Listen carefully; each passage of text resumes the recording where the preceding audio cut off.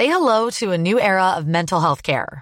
Cerebral is here to help you achieve your mental wellness goals with professional therapy and medication management support. 100% online. You'll experience the all-new Cerebral Way, an innovative approach to mental wellness designed around you. You'll get a personalized treatment plan from a therapist, prescriber, or both in a safe and judgment-free space.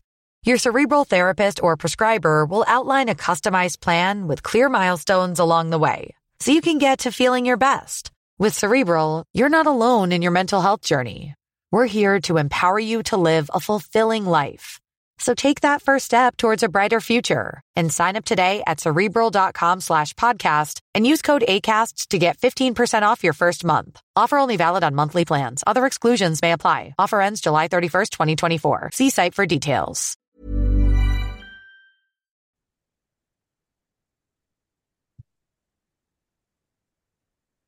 And here we are. The people have been asking, they've been waiting, they've been writing on the wall, they've been sending inboxes, they've been asking, when's the podcast back? When's the podcast back? Well, guess what? It's back, baby. We're back, mate. We are back. We are back. And they can't see us, but I can see you, but I'm not next to you. We're on Zoom. We're doing the Bill Simmons. We're on Zoom, yeah. I'll be cousin Sal to your Bill Simmons. How good. We've already done a little bit of a test. So for anyone that used to complain about the mobile phone, bang your head on a table because it already sounds better, in my opinion. Yeah, it sounds okay. So that's a It's plus not going to side. be it's not going to be the same as live recording, but I know plenty of podcasts who record using this method, and this is what it is. Yep, and hopefully no technical difficulties that we're learning on the fly. Hopefully your internet's good down there. Fine. Yeah, So hopefully your internet's good where you are. mine's very good, mate. Brand new NBN, so we're all right. There you go. He's killing it. And just for everybody, as we kick things off, welcome back to another season of the fifth and last NRL podcast. If you are joining us for the first time, and if you are, sucks to be you. Don't know who put you onto us, but cheers for the recommendation. And I think it's year 12. I said last year 11, but I'm pretty sure this is the 12th season. So from anyone that kicked off when we were sitting in the old bedroom coaching park football to now the circumstance where you're now involved, obviously New South Wales Cup in first grade, and I'm still digging holes, climbing poles, and calling football. He's made it to the top, and I'm still just the cellar dweller. Yeah. Welcome. Boxhead, probably the elephant in the room, but nothing major about it. A lot of people obviously seeing the announcement on the Raiders website. That's where you are now. Bit of a change since we stopped at the back end of last year. Yeah, I'm not sort of sure. I didn't listen to the our last episode, um, but yeah, made the decision in early December to resign from the Manly Seagulls and take up an opportunity with the Canberra Raiders. So the majority of the reasons for that I'll keep private, but obviously it's a pretty big decision for me personally and our family. My daughter has just started kindergarten, so we sort of had to uproot essentially within 3 or 4 weeks, and get our stuff down to Canberra and try and get her settled prior to school commencing. So, look, yeah, there's been probably a lot said, very minimal said from me, and it'll stay that way because I'm not going to play things out publicly. All people need to know is that, yeah, I resigned, and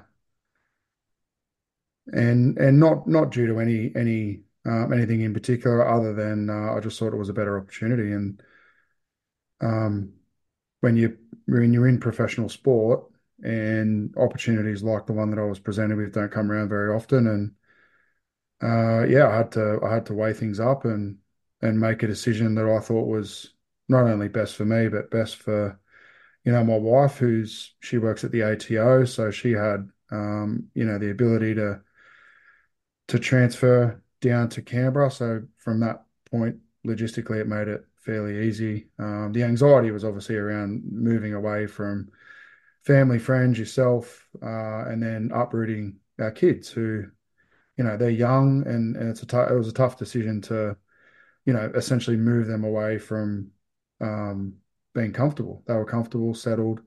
We had a house, mortgage, all that sort of jazz, and we never really thought that we were going to be moving to Canberra, and then particularly that quickly. So, but the opportunity I've been presented with is was too good to pass up. It's like you say, it's the New South Wales Cup head coaching position, but essentially I'm hands on with the NRL team every day, and that's been my dream since I started coaching. So I'm not going to apologise to anyone.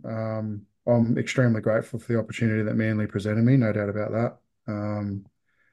And the Blacktown Workers Seagulls, and the timing was horrible. And from that perspective, I'm accountable to that, and I apologise to the relevant people for the timing. But what those people also need to understand is that the timing had the biggest impact on my family, not on anyone else. So in the end, I've only got to look them in the eye, and they're extremely happy with the move, and they're settled, and I'm enjoying my time here, and I intend to be here for a long period of time.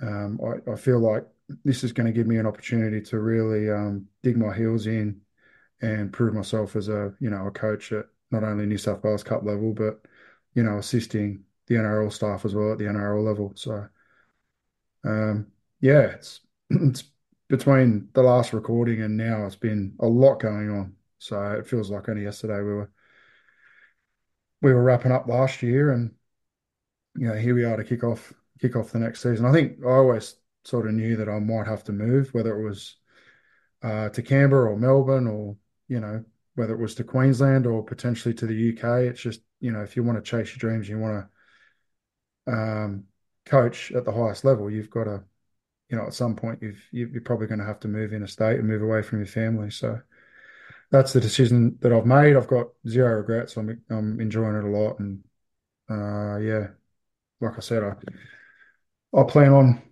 being down here for a long long period of time. Well, my opinion hasn't changed. It's the same as it was prior, and I say the exact same thing I said before. No one's happier or no one's prouder than me. I find it a little serendipitous that 13 years later you ended up in the same place that I did, and I absolutely loved it. So I couldn't be any Yeah, happier when you rang and told me that there was an opportunity and something was going to be happening there. And I think for the flip side, you don't know anything other than your family and yourself, and you only get one crack in this life and yeah, on the dance. And when an opportunity like this comes along, no different whether you're a player or a coach in footy, it moves fast. And if you don't take your chance when it comes, you may not never get another one. So, like I said, at the end of the day, you did everything you were supposed to, ticked all the boxes, and I think, like I said, hopefully it's going to be a long term thing. The only part I yeah, hated is exactly what you said when I left originally. The hardest part is no kids and no you hit. That's the hard yeah. part. And that's in the end. But it's for the It greater was it good, and was it's for far it would have been far easier to stay where I was doing what I was doing. yeah, too good an Um, opportunity to pass but up. yeah, And that's th- rugby league, this ladies and is the gentlemen. decision I've made, and uh, yeah, it's already been a fruitful one, and I'm extremely happy and comfortable with the decision that I've made. Yeah. And like I said, you owe nothing to nobody except your family, and you did everything the right way. And I was going to do a Conor McGregor, and so I'd like to apologise too to absolutely nobody. Yeah, But no, look, the timing wasn't great, but no, what those people need to understand is that the timing was horrible for our family and horrible for probably in a way it was a blessing for you guys, and because it didn't really drag it out. We sort of told everyone, and then we were gone sort of a month later. So, mm, but for young children, yeah, it was difficult. It mm, wasn't easy, and yeah, that part of it did give me a lot of anxiety and a lot of sleepless nights, and it it had nothing to do with footy. It was all about yeah, life. just making sure that my kids were okay. And my wife's an absolute superstar. Like she's only ever known me as a coach and only ever supported me as a coach. So I knew that I'd have her support, and sh the greatest part of her job is the flexibility to move. So we always sort of knew that if we had to move in a state, that there would be flexibility her there with her working arrangement. So that to a degree has been an advantage. And you just got to take the advantages that you've got. Um, so yeah, we'll move forward. Um, and that's all I'll say about it. I've been contacted by a lot of people, both privately, personally, and then I guess from the wider rugby league community. And I don't intend on saying anything else publicly or, um, yeah, other than, that's the nuts and bolts of what happened. And that's why I made the decision and That's yeah, rugby league. move on. So there you go. But season preview. We're here. We're back. We're very, very close. This is probably a little bit later than usual just because things have been so chaotic. But we have Vegas What this is it weekend. later? I don't think it is. I think it's just because Vegas is now. Vegas has sort We're of going, oh, the stuffed us season's up this a little week, but bit. we always like to preview and chat post trials because Yeah, well, of like all the Tom Gilbert on the weekend, something like yeah, that changes the reflection that you may have on a team, or a guy's getting suspended or early part of the year. You look at things like that and go, okay, is that going to cost a couple of games here and there? Does that change the outlook of a team? Which is generally why we hold off. Some people like to go before the trials or during the trials, and we've had seasons like that where someone gets suspended for a whole year or injured, and a week later you're going, oh well, now that changes the whole outlook of what you were thinking in yeah, terms.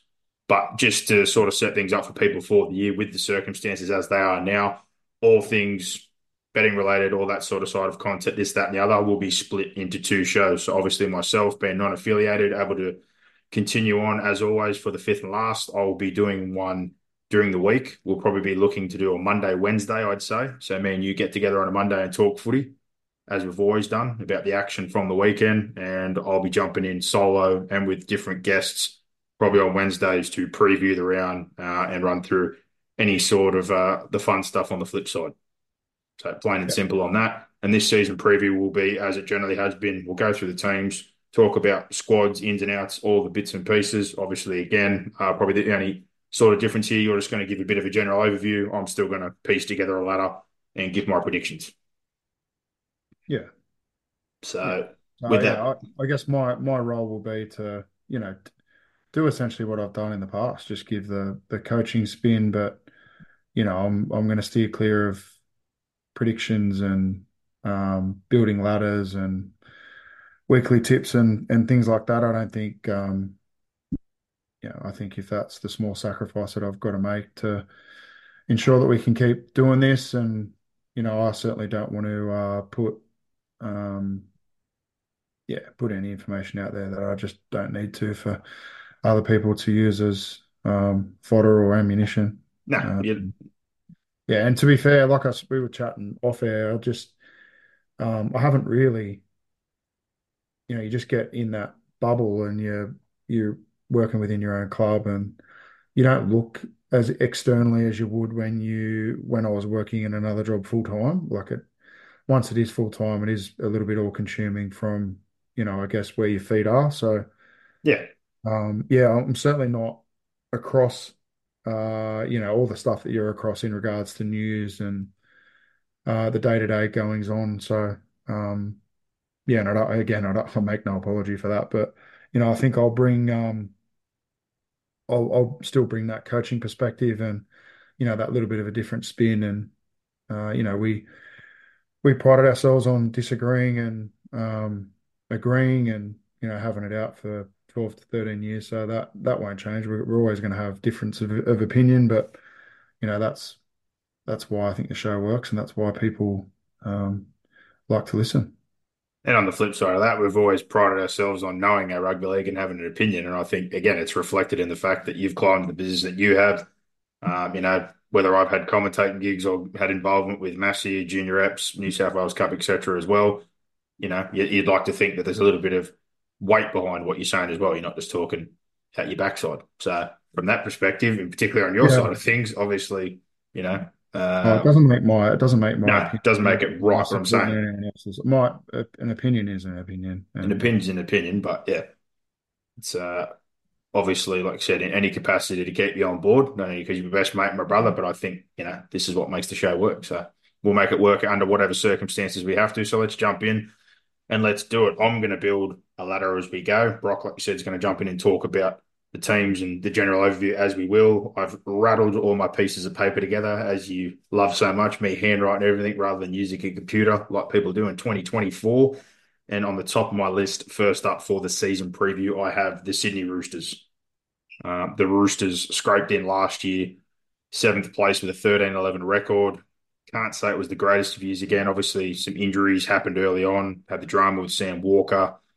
Questions around Tedesco's form. Radley suspended. Sawali to rugby. Cheese, like they come good late as they always do. They're just one of those clubs. They ended up grinding their way into week two. And if anything, I think the way the season played out, they're overachieved. But coming back again in 2024, as is every year with the Roosters, I think there's a huge expectation out the door for them. Baker, Paulo, Momorowski, Drew, Hutchison, Turpin, a couple of guys like that, but no surprise, Dom Young, Lenu, they've had a swag of injuries, like we said. There's a lot of guys that are going to be back on deck. When you look at it, like man for man, talent and power, as usual, this is a side that probably should be a top four team, but it hasn't been reflected in the football the last couple of years. They've still got four spots open, still a bit of room to move, but I'm Which is looking at that's massive. Like having four spots. huge, and Oh, I'm it's big, interested. yeah. A lot of clubs, I think, are paying more attention to the preseason challenge now, especially after the bit of the power vacuum that happened with the Dolphins and the play market being slimmer than it's ever been. Yeah. So, wouldn't surprise me to see a few teams in the next couple of weeks trying to pick up players that they've viewed in the last couple of weeks. But I look at this and I think there's a bit of a recipe here why the style of football sort of worried me, and I didn't think it all come together or was probably heading the direction it should. The last year of Jared Hargreaves, Sawali moving on, potentially the last year of Joseph Manu, if that announcement is going to be true that he's going to rugby union. I think Cheese will definitely be better. Walker coming back at the back end of the year. I think they started to go more towards the direction they should with him and letting him play. And I think if they just buy into the fact that they've got a running one, they've got running halves, they've got a running nine, and they've got an absolute ripper of a forward pack that stays healthy, and just buy back into what was Roosters' DNA earlier, which was their defense. I think that's sort of dropped off the last few years. They used to pride themselves on giving away six agains, defending inside 20, and just holding on their goal line. This team should be a finals team. Well, yeah, when you look at the talent, there's no doubt. When you talk about Sam Walker, he's about to click over that 60 game mark in the NRL, which I think this will be the year where he matures and you start to see, I guess, what he's going to be as an end product. He's only 21 years of age, so Insane. it is crazy. I think, like you said, Brandon Smith, another year there, sort of understanding his role in the spine. And I just felt like they lacked fluency last year. It wasn't like they didn't have the talent. It just seemed like whenever they get going, they get an injury or a suspension, and it sort of clicked late. And it did the year before as well. Mm. And when you look at their roster, like you said, they're never short of quality talent. And yeah, it's going to be no different this year. So, whatever Nick Politis is there, they're going to have, fantastic financial backing, and they're going to be an attractive destination for free agents. So, yeah, the one I think it's just Sam Walker for me.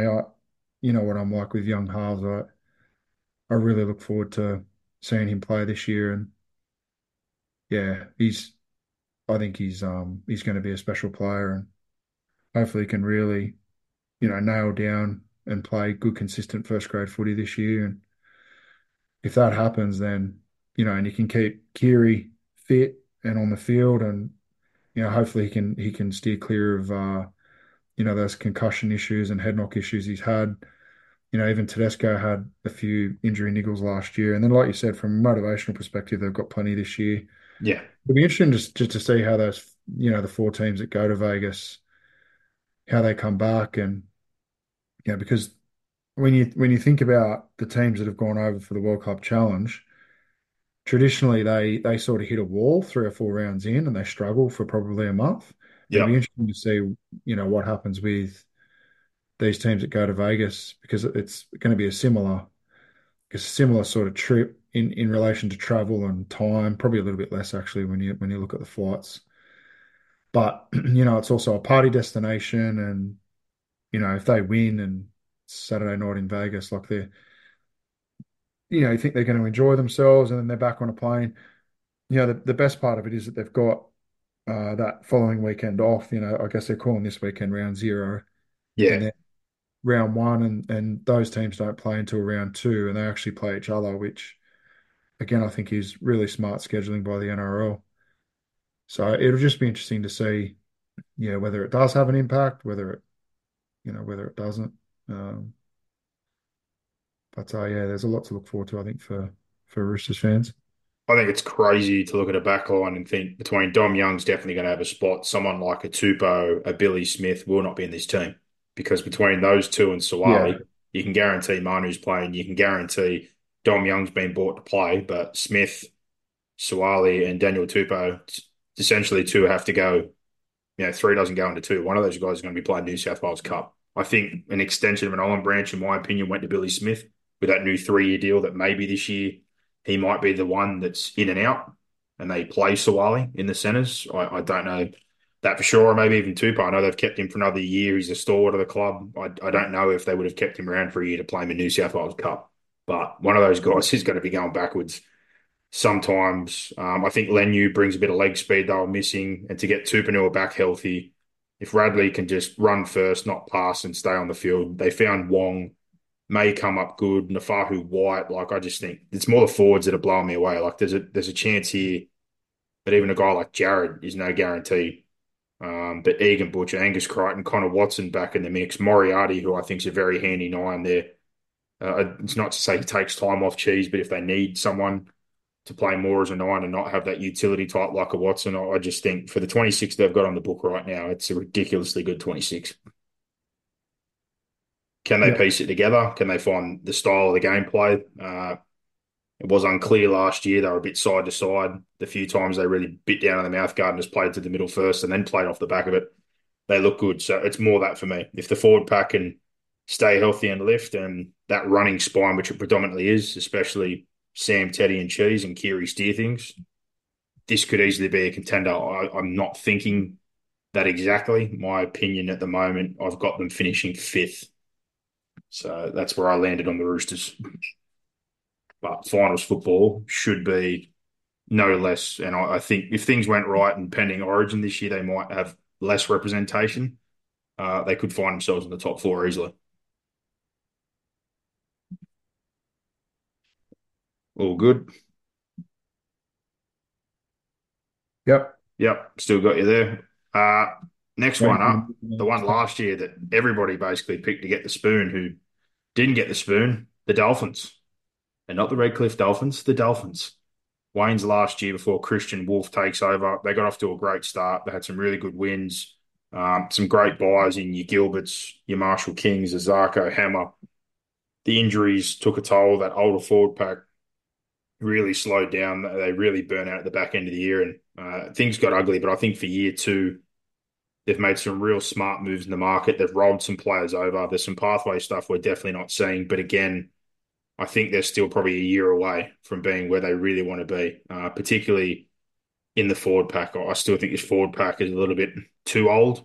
The fresh blood of Flegler and Gilbert, who was going to be basically like a new player until the poor bugger tore his ACL on the weekend.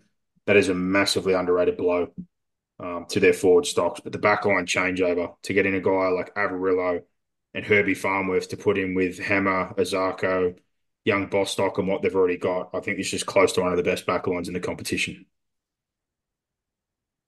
Yeah, what they did last year was well, a huge surprise to everyone, wasn't it? So Mm. yeah, their roster looks to have improved.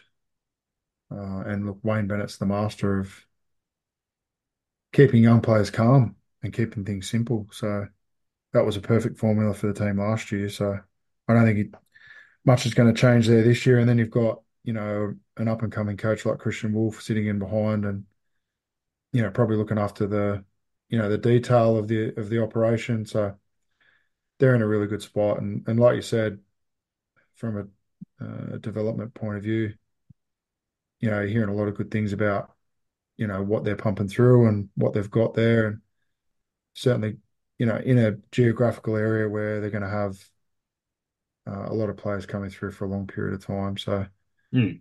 look, I think they could be extremely happy with how they finished last season. And I would probably think they'd be aiming for something similar, and if they could improve on that, they'd be wrapped as an organisation, I would imagine. Yeah, I think 9 wins was well over what I expected.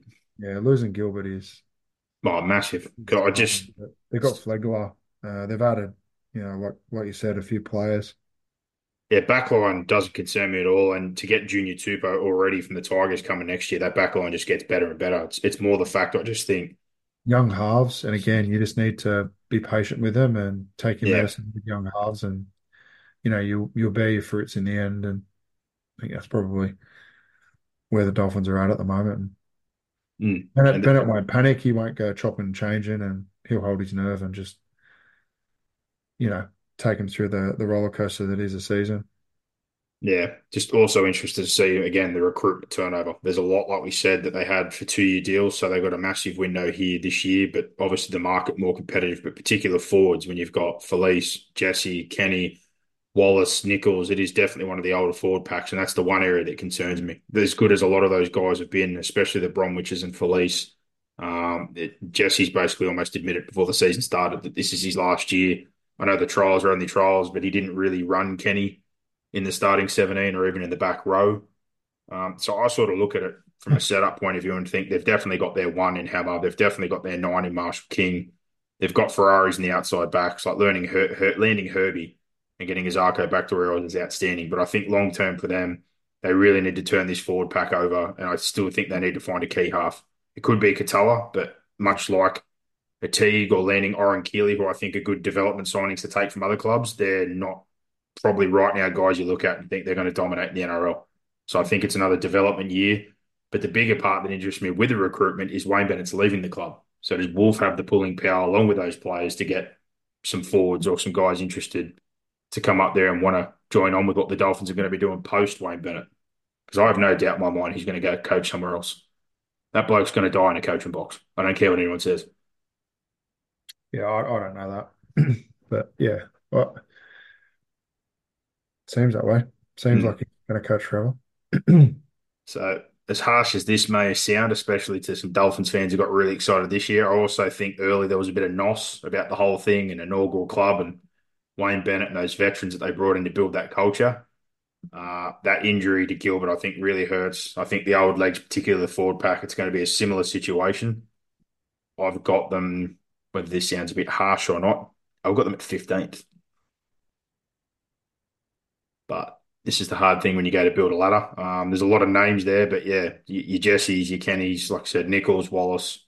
I still think the forward pack's really the one area I'm looking at right now, and I don't think you can lean into your Keelys, your Teagues, and these guys that, again, another 12 months is going to do fantastically well. But the one, the nine, the outside back, so I think there's some real good building blocks. But this is a huge year in terms of that turnover of that first cycle of contracts they signed. But yeah, if they can get back to that 9 or 10 win mark, I think last year they landed about 13th with that logjam, and I think it's tighter than even tighter this year, given the spread of talent and the way players have moved. That's the big focus for me with the Dolphins is who they land in the player market for next year and their forward pack particularly. And yeah, can Katoa, I guess, take one of those spots? He sort of got a bit tired as you do as an 18-year-old at the back end. I think they'll start with Nikorima and Sullivan. But yeah, it'd be nice to see him sort of force his way in at some point and take that spot probably away from more likely Nikorima. I think Milford, he's on his last year, probably on his way out, but I think year two, they'll be looking at him to probably stamp a bit more authority as well. So moving on from the Dolphins, the Sharks, the team that has been racking up the wins the last couple of years, but finding themselves coming up short in the finals. There's been a bit of a trend over a longer period of time, even post Fitzgibbon, not being able to beat teams in the top eight, top four, and win finals games. It happened again last year, week one. Had the Roosters, had a man with a sin bin, couldn't get the job done there. They come back again for the third year with Fitzgibbon, highly stable. They've got a couple of guys back from injury. They've got minimal turnover. You know, you've got Trindle, who's probably taken that spot now, who I would have liked to have seen early last year. You got Dykes coming back from injury. You've still got Iro. They traded for Michael Gabriel, a young bloke. You got Stone Street still waiting in the wings there. Atkinson, Barrow, they've got pretty much good depth in a lot of those spots. And forward pack, I think, good depth across. But the signing of Fanua Blake, I think, is absolutely outstanding. I just think it's 1 year too far away for what they're really still lacking, which I don't think they have a dominant middle. I like their stability, Yep. stability coach, stability of roster, and yeah, it's always a difficult place to go and play. I think Nico Hines is going to come out with a point to prove this year. Oh yeah, I think the Sharks are. I don't see any reason to think that they're not going to be as strong as what they were last year. Mm. I'm still of just the similar mindset. They improve on what they've got there. Like The thing is, like the middles that they've got, you'd like to hope that they've improved over the off season as well. exactly, and whether it's a Wele who was just linked to the Warriors to swap for Fanua Blake, he stayed on for another 2 years. If a Hunt who's been injured, but when he plays, he looks great. Nickera to me is close to, if not one of the best back rows in the comp. Wilton was looking good before he got injured. It's just, I guess, more having a bit so-so in that middle. Like I think Dale and spoke about this when they got that deal done. Probably by the length of the deal, I'm sure there's off-field stuff and the things we can't see that they've got their money worth. But the football side, like to have him and McInnes or Rudolph, I think they've got a lot of workers. It really comes down to Conwele and Hunt and probably Oregon Kafusi after coming as a bit of a signing there. Young, fresh legs, good leg speed and power. Can those guys make that difference? Because if Aiden Fanua Blake was a part of this rotation right now with a few of those guys, I'd be right up for this group. But I think it's more the fact, like you said, the stability, knowing that they generally win those games at home and against the bottom eight teams. They've got minimal impact from Origin, and they've got a pretty good draw again, like they had the last couple of years. I can't see them falling out of the eight, but I still look at them in a similar sense, and I just can't see them getting again to that step where they're playing in a prelim. I still think they're probably a week one or two finals team. Yeah. Yeah, Fanua Blake, if that was this year, I would have been all over it, but it's going to be interesting to see. I think, yeah, get Teague back in brings another element. I think I'd be turning Dale into part of that middle rotation just to try and change things up a little bit. They got good leg spread, like I said, with your Oregons, your Williams. If you get Welle and Hunt, like they got some good punch there. But yeah, one of the better back fives in the comp. I think Trindle's certainly going to add something with a full season and take some pressure off Hines because at times I think Hines touches the ball too much, just forces himself on it. Feels like he needs to take the football all the time. Whereas, bro, I think you saw like in the All Stars game, the quality of a player like Trindle definitely, better defensively than what they had the situation with Moylan and previous. So that edge should tighten up a bit. Good kicking game. He's got the potential to goal kick. I think that's a big plus side. And Will Kennedy, obviously, is a real strength at the back. So, yeah, It I feels hope they like prove me wrong. yeah, it feels like Trindle's been around Oh, years for now, a just long waiting. time, but he's only 24. And again, he's a guy who's played 51 first grade games. He's going to tick over the 60 this year. Mm. He's another one like Sam Walker that I'll look at and go, okay, I think he's really going to come of age in first grade this year. And we're going to see, where his ceiling is. From that same point, like origin wise, if Nico's looked at as a utility and there's not many others there really in the mix, Dale's probably past that point. McInnes is in Maguire's extended squad, but other than that, there, if they go unscathed with that period of time with this team, and like you said, having Trindle in the mix there now, they could easily get themselves in a spot where they're top four and getting two bites of the cherry. It's just more winning those big games. So far, in particular with their pack, they haven't been able to gun it with the top eight teams. And Yeah. that's the part where I still look and go, love the Fanua Blake thing, but just if I do not blame the Warriors for just flat out saying no to him going immediately, given the situation. You cannot replace him full stop, let alone get someone of that quality unless it's a Tino, a Fisher Harris, or a Payne Haas coming back. There's not enough of those front rowers or a Tarpany. There's about five of them in the whole competition. So for them, in their circumstance, I don't blame them. But yeah, great stability, good depth in those positions. Hopefully, see Stone Street finally play.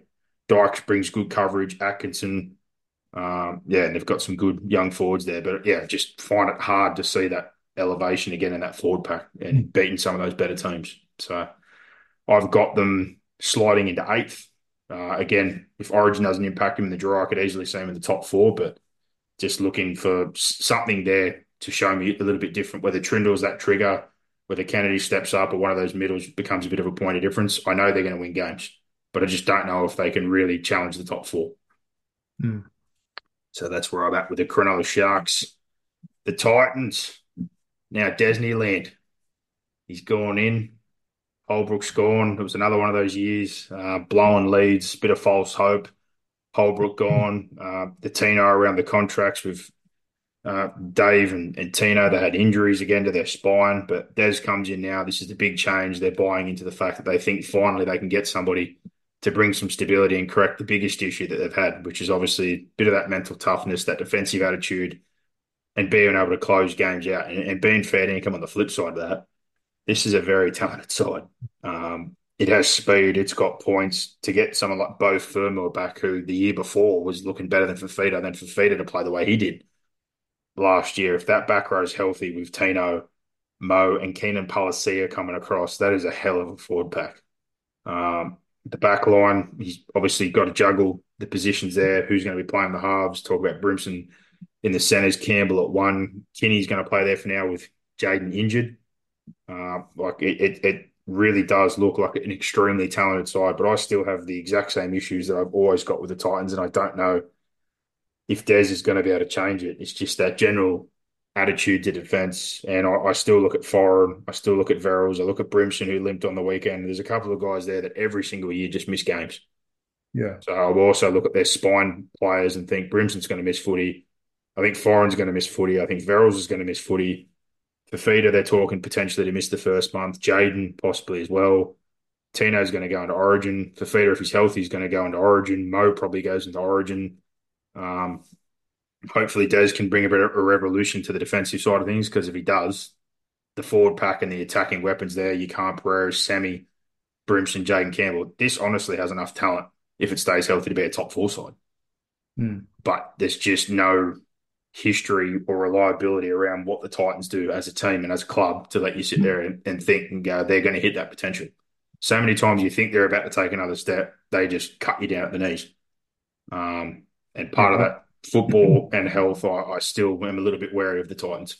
I've said it for years. I just really don't like the sacking of the coaches and the instability of the organisation. I think culturally they've just got into that bit of a cycle of trying to have someone come in and turn the club into what they want it to look like, and then before they actually get to do that, gets turned over. Then you get someone else in, and that's sort of the washing machine that they've been in for a little while now. And just defensively, I think the day that they can be a top eight defensive team is the day that they could be a regular top eight contender. So that's the biggest challenge, I think. Look, Des has got a track record of winning comps, improving teams. But you speak to anyone in footy and he's certainly got his own methods and his way of doing it.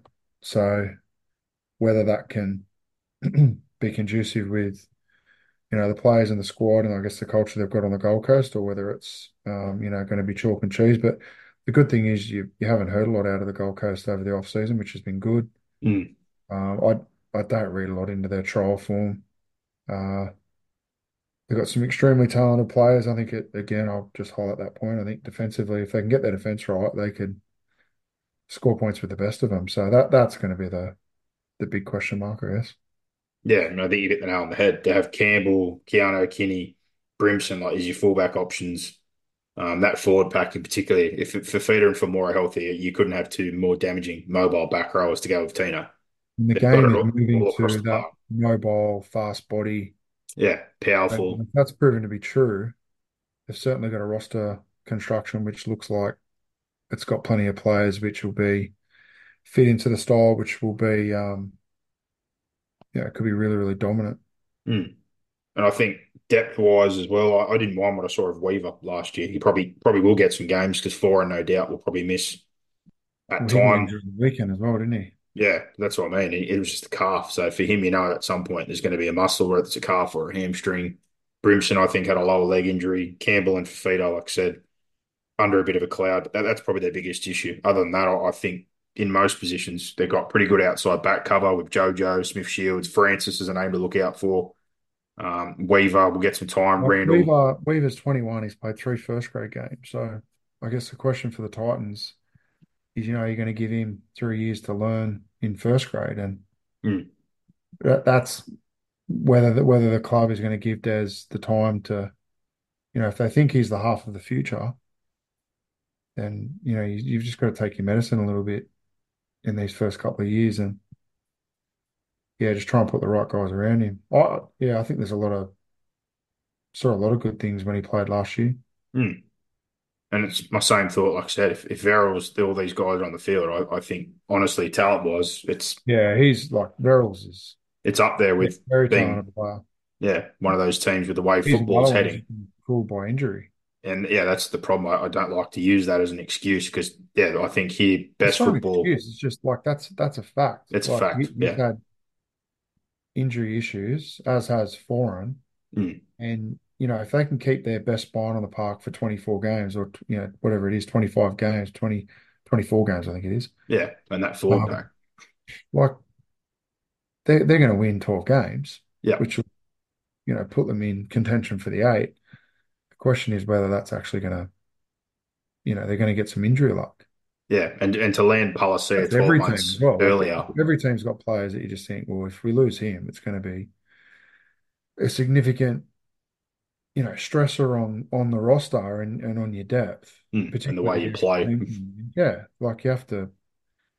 Yeah, a lot of things that are installed in the off season are based on best case scenario, and then when you get into scenarios where you're losing players and you're losing people who are very influential on the style of play that you have, you then sort of you got to make adaptations on the run. So Mm. it's difficult, and that I think that's probably the biggest determinant to where teams finish is injuries. Like we say it every year that more often than not, the team that wins a comp is the one that's used the least amount of players. Yeah, between that and defensive numbers, like if you're a Yeah, consistently and there you bottom go. I four think for the defensive Titans, team, they're the two things, right? It's yeah, defense and they can hopefully score with they can anyone on keep a their day. consistent team on the field. But they also blew the three biggest leads in the competition last year. So it's another one of Yeah, those things where you're like, well, history more scares me than what I'm looking at on paper. On paper, I see top eight should be a given and potential health and everything going right to be top four, but yeah, that's not where I've landed. And again, like I said, I really think particularly 5 to 13, I really struggle. Like to honestly have to put some of these teams at the numbers I've given them. There's some fans that would be absolutely raging, but I honestly think that logjam is so deep. I've got them at 13th, and that's more speaking to what I just said then. I think there's talent all across the park, but yeah, I do not trust Brimson, Foreign, Verrills to not miss an extended period of time and probably have a stress on all the key positions. Um, we know Tino's going to play rep football. Fafita with the injury and or playing rep football. Yeah, that's my biggest issue with the Titans. And can he change that culture defensively? No one's been able to do it yet. Des has got a hell of a reputation, great track record. This is the biggest challenge yeah. he's No had. one, no one's had the time to do it. Yeah. And like you said, will they buy in? Mm. So, Oh, no, that's not what I said. well, It's not not about not that. like It's that. just The not culture what of will they buy in. It's just is he going to work on the Gold Coast? yeah, it's It's going to be certainly a like different shifting environment to the Bulldogs and Manly. graveyard for coaches. And it's very different to Manly than the Bulldogs. Like even someone like Justin Holbrook, like I got a huge amount of respect for him, and yeah, Well, probably no, didn't mention no way in the before. world that I would have been firing him, but No, he's landed at the Roosters as the attack coach, which is something they certainly needed help with. And I think yeah, he certainly showed in his time there that the attack wasn't a problem. So that's a big plus for the Roosters this year. yeah, But yeah, I think this could go one of two ways. Like really talent wise, should be a top eight side. Everything going absolutely perfectly. Honestly, it could be a freak year where you look and go, man, the Titans are close to the top four, but few guys there in key positions. I don't just trust health wise. Origin always feels the pinch if those few guys make it. Your Tinos, your Fafita, your Mo, etc. But yeah, it's more Verrills, Foreign, Jaden, AJ. Three of those guys or four of those guys all play in key positions, and I don't ever remember a time, probably in the last 3 to 4 years, where any of them have played basically more than half a season. So I think some of the woes will continue, unfortunately, for the Titans, but that is a very talented side. And I'd be stoked if I was Des taking over a roster where they signed Palacia 12 months earlier off the little bits they'd seen at Brisbane. He's turned into a hell of a player. That's a stacked forward pack. mm, The Parramatta Eels, speaking of teams, tough start last year, very close losses, and then they just couldn't buy a trick, whether it was Brown gets suspended, Campbell Gillard's injuries, Madison missed some time, Moses missed some time. They had to go through a bit of a phase at the start of the year working out in the bench middles that they'd lost. They worked on some different edge combinations. They ended up probably at the back end of the year ticking some boxes that probably more lead into this year and a bit of hope when they found a Hopgood, settled on Cartwright, who played some good football, found that extra middle in Wiramu Greg and picking up off of Hengawi late, as well as now getting Kelma Tuolungi, who can play between the edge or the middle. But 12 and 12 year, just missed out. They still beat Penrith twice, but coming into this season and looking at roster that I've got here right now, they've got that many forwards. It's incredible, but really lean in the backs. Worried about the nine situation again. Like Lussig's a very solid player. Hands is creative, but he probably seems to strike me more like a Des, like he's nine, just to dish the ball, make his tackles, and give good service. In terms of halves combinations, you've got a top three or four halves pairing. You've got representative front rows. I think with Lane, if he can stay healthy, and Cartwright and Hopgood, you've got a great back row. Greg, Madison, Offa, Kelma, you can stack your bench. But yeah, I think backline worries me a little bit thin there. Sivo's already suspended. Can they get enough out of 1 and 9? Like Guthers is always there effort wise and doing the job. Can Lane stay on the field? He missed half of last year and can offer Hengawi and these guys contribute in a meaningful way. And they're another one that I looked at and thought, looking at them, especially forward pack and halves, I could see them playing finals football and being a genuine team again that tries to fight maybe around that 6-4 mark. Origin, who plays, like, does Moses get a look in? If Luai is, not going to be at Penrith anymore, Madge might go that combo form-wise. Campbell Gillard, Paulo, maybe. But something in my head, I can't get past. Similar deal with the Titans. Just there's been a real pattern over time. Scoring points is not a problem. Forward pack, good forward pack. Halves good on their day and can tear a team apart, but they're consistently another one of these teams. Even the grand final year, they were ninth defensive in the competition. Last year, I think they were 12th. That side, big games, finals football, when it matters, can they tighten that up? Can they find a way to beat the bigger sides, bar obviously a Penrith who they've got up against, and do they have enough there coming out of 1 and 9 in their outside backs? Simonson's solid. I really like Penasini, but yeah, Russell, Servo's already suspended for a month. Hayes, Dunster outside that, they're really, really light on the edges. Mm. They've got enough talent there, that's for sure. Parramatta.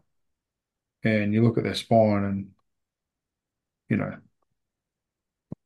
they've got the players there that could project them up the table. As we saw, they made a grand final and then last year slid out of the eight. Yeah, I really don't have a strong gut feel on Parramatta this year. Like you said, there's a lot of youth there as well. So they're probably in that period of transition where they've had to turn over a little bit of their roster. They're having to blood some of those juniors coming through, and they've still got the core of that group that made the grand final. So if a few of those young guys can, really shoot out of the ground, then they could surge right back up the table.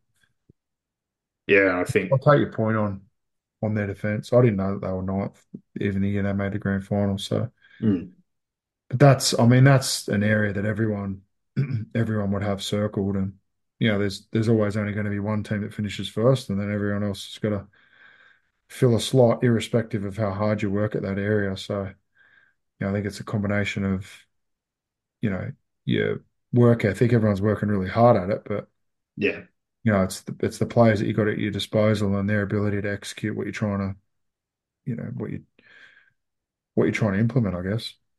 I do take injury luck was really rough last year. The Brown suspension didn't help, playing everyone off the bye the first 5 rounds. But I looked again this year and don't like to look at the draw too much, but they have the most 5-day turnarounds. They've got 4 5-day turnarounds. They get the Broncos twice, Panthers twice, Storm twice, Roosters twice, South twice. Like that side of things again. Like I look at them 6-13 and go, that's awesome. I think Cartwright played his best football after such a long period of time and has obviously matured. Lane, we know how much of a factor he was the year before. So yeah, 6-13 and to have the option of having a Madison, a Greg, an Offer and a Kelmer off your bench, I see enough there. Again, another one of these teams that if it all goes right, could be top four and certainly should be top eight. But with this logjam, like I've spoke about, they're another one I see maybe going 12 and 12 again. That not being enough. It wasn't enough last year because of that logjam. So I've landed with the Eels at 10th. And this was the few around that mark is extremely difficult. Most years I come in, I've got six pretty much straight away or five. This time I only had four that I was really confident of. I had nine teams I had to sit there and try and get into four spots. Mm. And then there's that cycle, which has been common knowledge that almost every year, or basically every year, I think bar one in the last 10, three teams go in and out. Yeah. Well, So, like Penrith Broncos, they were streaks ahead last year, and then the rest were fairly close. and yeah, I think again, It's they've a lost a little huge bit. lump of teams who, like you say, have sort of been transitioning in and out of the eight in that sort of middle eight that we always talk about of the table. So Mm. And it's those factors again, whether it be injury, rep football, part of like the timing of the all that, draw. yeah, all that. Just, but I think for them, good thing would be if obviously injuries be a bit better, and if they get enough out of their 1 and 9, I certainly think they've got one of the better forward packs and depth in that position. They've got a great young halfback, Ethan Sanders, as a backup, who's been talked about in some trade moves. They've got lots of forwards there. They've got a couple of guys on the way up. Guymer, who played New South Wales, Tuivasa. So there's certainly some talent there. But yeah, backs is probably the one spot I looked and thought with Sivo already being suspended, if they get some injuries there, that's going to be a problem area. And where he goes with 9, I really like Hands. I think Hands brings something, but he sort of mentioned in public, I think, that he wants to play an 80-minute hooker. So if it's going to be that role, I think it probably has to be Lussick. Not to say Hands can't defend, but Lussick's you more straight up and down, dish the ball, make your tackles, bigger body. But if that's the case, clearly he wants to stack the bench. Mm. So interested how they play, but there's more than enough there again to play finals. They probably should play finals, but unfortunately you can't fit everybody in. So put them in last year, they just missed. They might prove me wrong this year. South Sydney, speaking of teams, they led after 11 rounds last year, the origin period, some injuries, players going in, a couple of losses against some bottom teams when you're missing players. It's another reason why I get so angry about origin. There was obviously more than that. There was the Burgess situation. There was a bit going on internally at the back end of last year. Things really fizzled out. They've got a bit of a changeover in staff. Jack Whiten comes over. I think the way things finished and coming to this year, this is a big year for South, a real pressure year. We're only talking about making prelim, grand final sort of run that window, like keeping it open was hard. It was open massively last year.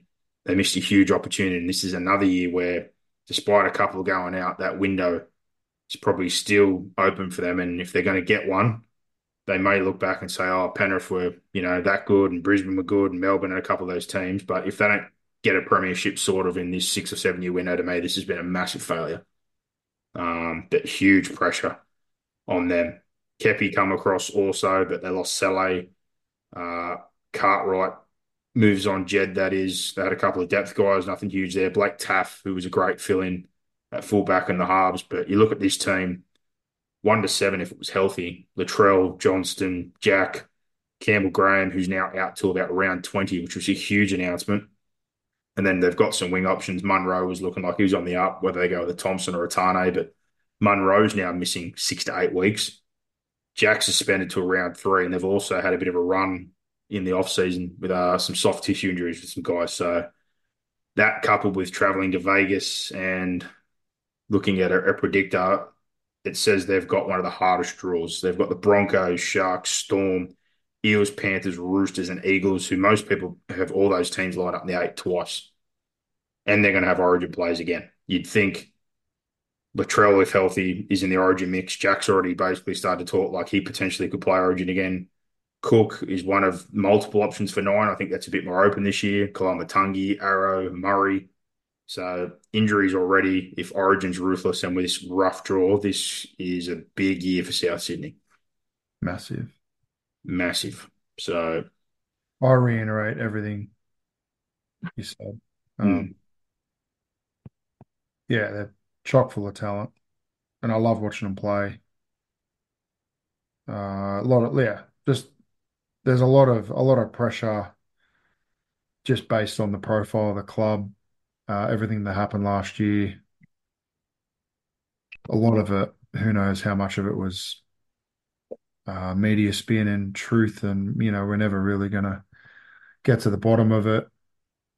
The reason why it probably kept getting petrol is because the team struggled and they ended up missing the eight. So I guess the biggest way to alleviate all that is to get back to that early season form. I've got no reason to think that they can't do that because they haven't had any real major roster changes or losses. They throw in Jack Whiten, who'll play, you think in the centers.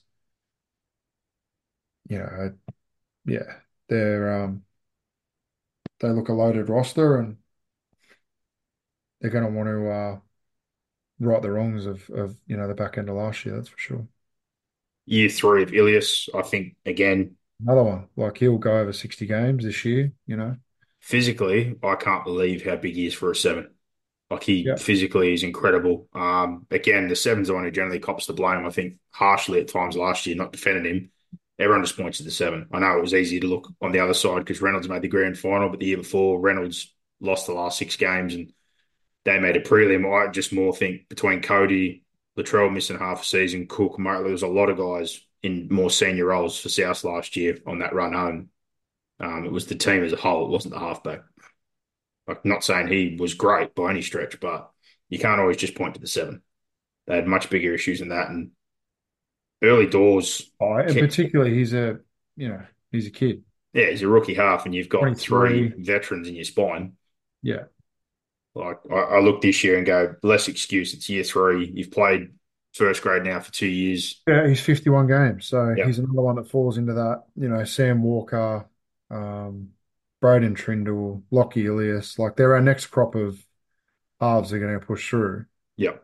And, this year I think we'll see him mature into that, first grader. It takes Mm. time to become a first grader. It takes time to feel comfortable in first grade. It takes time to, know how to handle the speed, the pace, the demands of a first grade game. So The other one, Lockie Ilias is, yeah, he's about to move past that magic number, which is essentially just 3 seasons. Like if you get 3 consistent years in first grade, I think that's when you start to see the player that or where your ceiling is going to be.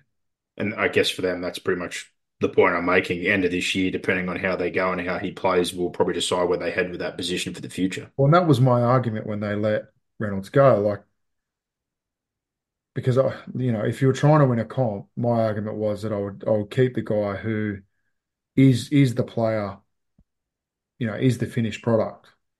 If they were trying to win a comp at that point in time, to go and get a kid and have him throw him in and have the expectation that he was going to be able to get them there. And he almost has. Like he had them firing last year. What did they lost in a close prelim the year before. And then Reynolds has had his crack over the last couple of years as well and hasn't been able to nail it. So, but I think irrespective of what side of that argument you land on, they're both quality players and those halves that can get you to a prelim and get you into a grand final are few and far between. And South were blessed to, I guess, have to make a decision, I guess. Yeah, they decided to The have a position few where they more have to make pieces a around decision. it rather than, have Yeah, of Reynolds course, that's and right. And, lose a and couple. and that's the thing, right? With having such a stacked roster, you got to weigh up all those contributing factors when making decisions on players and what's best for the club. And And they've had a small win again. They've had Mamazoulos sign on again despite Cook extending, which after two yeah, stints, like him and Ilias, the guys they're looking at for the future, probably yeah, speaks to his opinion of the club, where things are heading and hanging around a bit longer. It's a bit like Harry Grant waited at Melbourne. Not saying he is Harry Grant, but for a lot of players, it is hard to sit there he's a good player.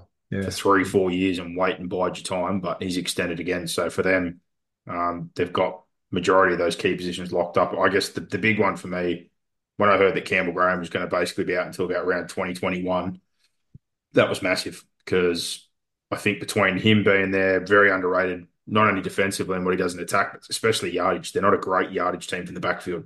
Yeah. Latrell doesn't do a lot of dirty work. Johnston doesn't have a great carry. Like Tash tries to help out. I think Jack's really going to help in that regard. And that other spot has been, sort of a revolving door at the moment. And Munro, when he's healthy, is certainly not that type of player. So I think if they struggle defensively in the centres while those two are out at the start of the first 3 weeks and they lack in yardage, it's going to put a lot of pressure on their forward pack. And the starting pack, I think, is good, but I still think they've got a few guys there, like a Mwale, a couple of years in for him now, whether it's Tallis Duncan, Kepi coming over. There's a few guys that need to prove a point and be reliable in that middle rotation, which has been an area year on year for South, so I've always been worried about. Yeah. So, with all that said, and, had some young guys there that showed some flashes. Young Gray really impressed me for a guy of his size in the trials. Geez, he's quick, but my God, it's not much of him. Between him, Tahau, and a few guys they've got on their radar, they've got some players coming through. But I think this year it's going to be hard. And that injury, that suspension, and the origin period, which I definitely think is going to take 3 or 4, is probably going to rob them of a few wins again. I've got them landing in 7th. So I've got them getting back in, but it really wouldn't surprise me if they did miss. And if they do miss, again, I know there was talk the other day about Bennett being linked to the Eels and the Brad Arthur thing, and thought that was all craziness. It really wouldn't surprise me if something did happen here, if South went back to Wayne Bennett for a year or two. But that's drawing an absolute long bow from what's happened last year.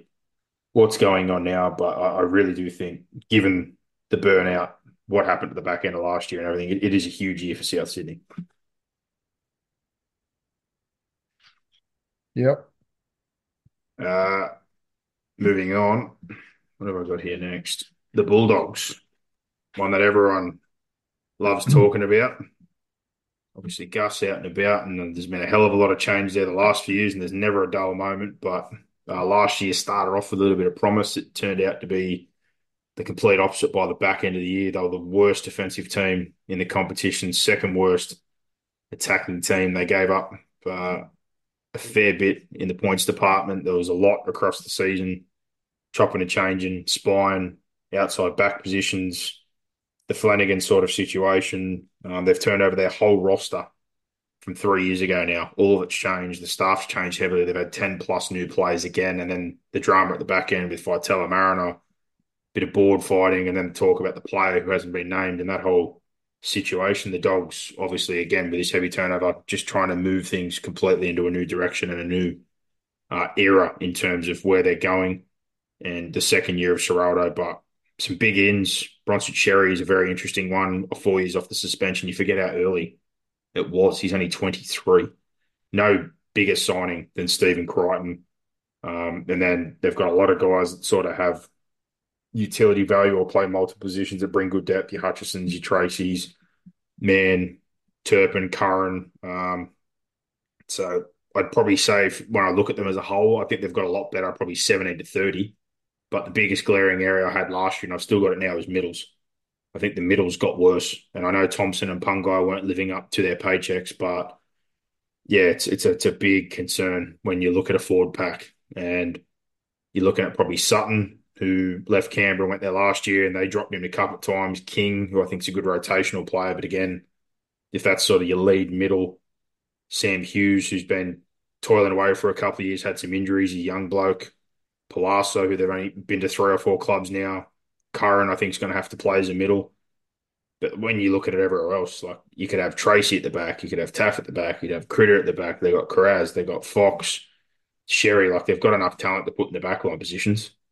They've got a great back row on Kickout and Preston. I think they've got a lot of the flash positions, but I think again, like if you don't have middles, you're really going to struggle in the NRL to win games. Yeah. Yeah, I think they've turned over their roster, so Mm. And there's you some know, shoots, don't get me wrong. they've got a lot of good young juniors coming through. So, the wheel's turning. It's going to take time. I guess we're just going to see how much progress they've made, Mm. and yeah, whether they've got the right ones And you see flashes of it. in Like, relation to the guys, that you're grabbing from other clubs who are sort of on the fringe of top 30s or playing New South Wales Cup. And Gus has got a record of being pretty successful in that space. So yeah, it's going to be good to watch them and see how they go this year. I'm more look at them and just hope they can stay stable in their key positions because there's a lot of combinations here that could happen. They need to Yeah, make a decision, in my opinion, on a half early, and if they're going to stick with Burton at six or if they move him to centre and vice versa, like with a Crichton. Is he your fullback or is he a centre?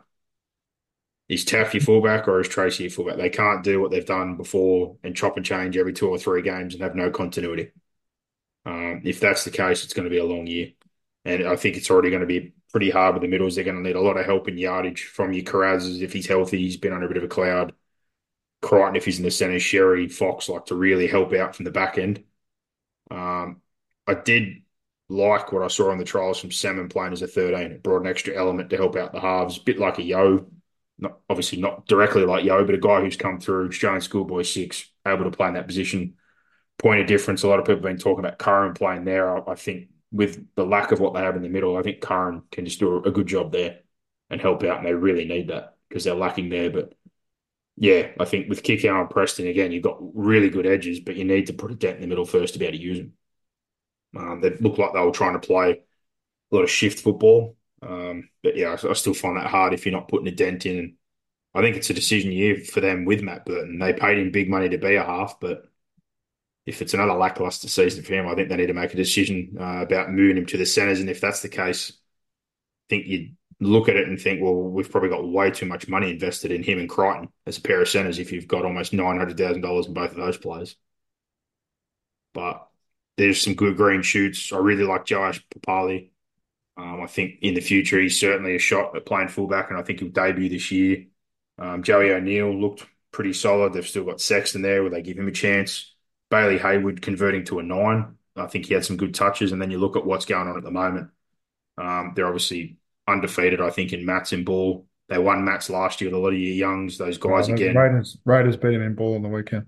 Oh, there you go. But particularly, They yeah, had a draw Mats. with Penrith the week before, so yeah, Mm, no, they're going very good in Harold Mats. It's that cycle that we talked about a few years ago. They weren't in the 8. They were a team that always used to be that, but they've really got the pathway tuning again. So it might take a couple of years, and you'll see a lot of these guys like a Turpin or a Palasa or a Man signing a couple of year deals until they can funnel these guys through.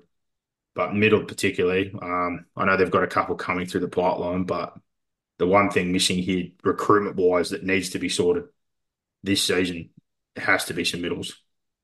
I think they've got most other positions covered, and they've got some good players coming through depth wise, but middle, yeah, like a Liam Knight, been to a couple of clubs now, Patolo, Kitiona Katonga's played back row. I think they might convert him to a middle. He's at least got leg speed and a bit of power, but yeah, I think they're going to have to really try and work that position out and settle on a spine early. If they're going to chop and change Tracy, Taff, Critter, Sexton, Hutchison, Burton, like I think it's going to be a long year. Also, I think for Marnie's sake, he needs a bit of reprieve. I don't think he can play 80 every week. He just cops too much traffic. So whether that is in the form of, say, a Man, or do they go for an Odo or a Hayward again who showed some craft? I don't know. But I think there's some good foundation there. There's some good pieces, but I still think they're a year away from really doing much, in particular if they don't change that middle. So seems probably a bit rough, but I've got them in 14th. A lot can happen in 3 years, like a chatbot may be your new best friend. But what won't change? Needing health insurance. United Healthcare Tri-Term Medical Plans, underwritten by Golden Rule Insurance Company, offer flexible, budget-friendly coverage that lasts nearly 3 years in some states. Learn more at uh1.com. Just, yeah, I really find it hard to see that forward pack challenging the top end. Yeah, Crichton I think is going to be great, and Tracy and a lot of these guys, I really like them as players, but yeah, just sort of feels like they got better as a squad. But in terms of the 1 to 13, particularly middle and settling on that spine, I'm not convinced.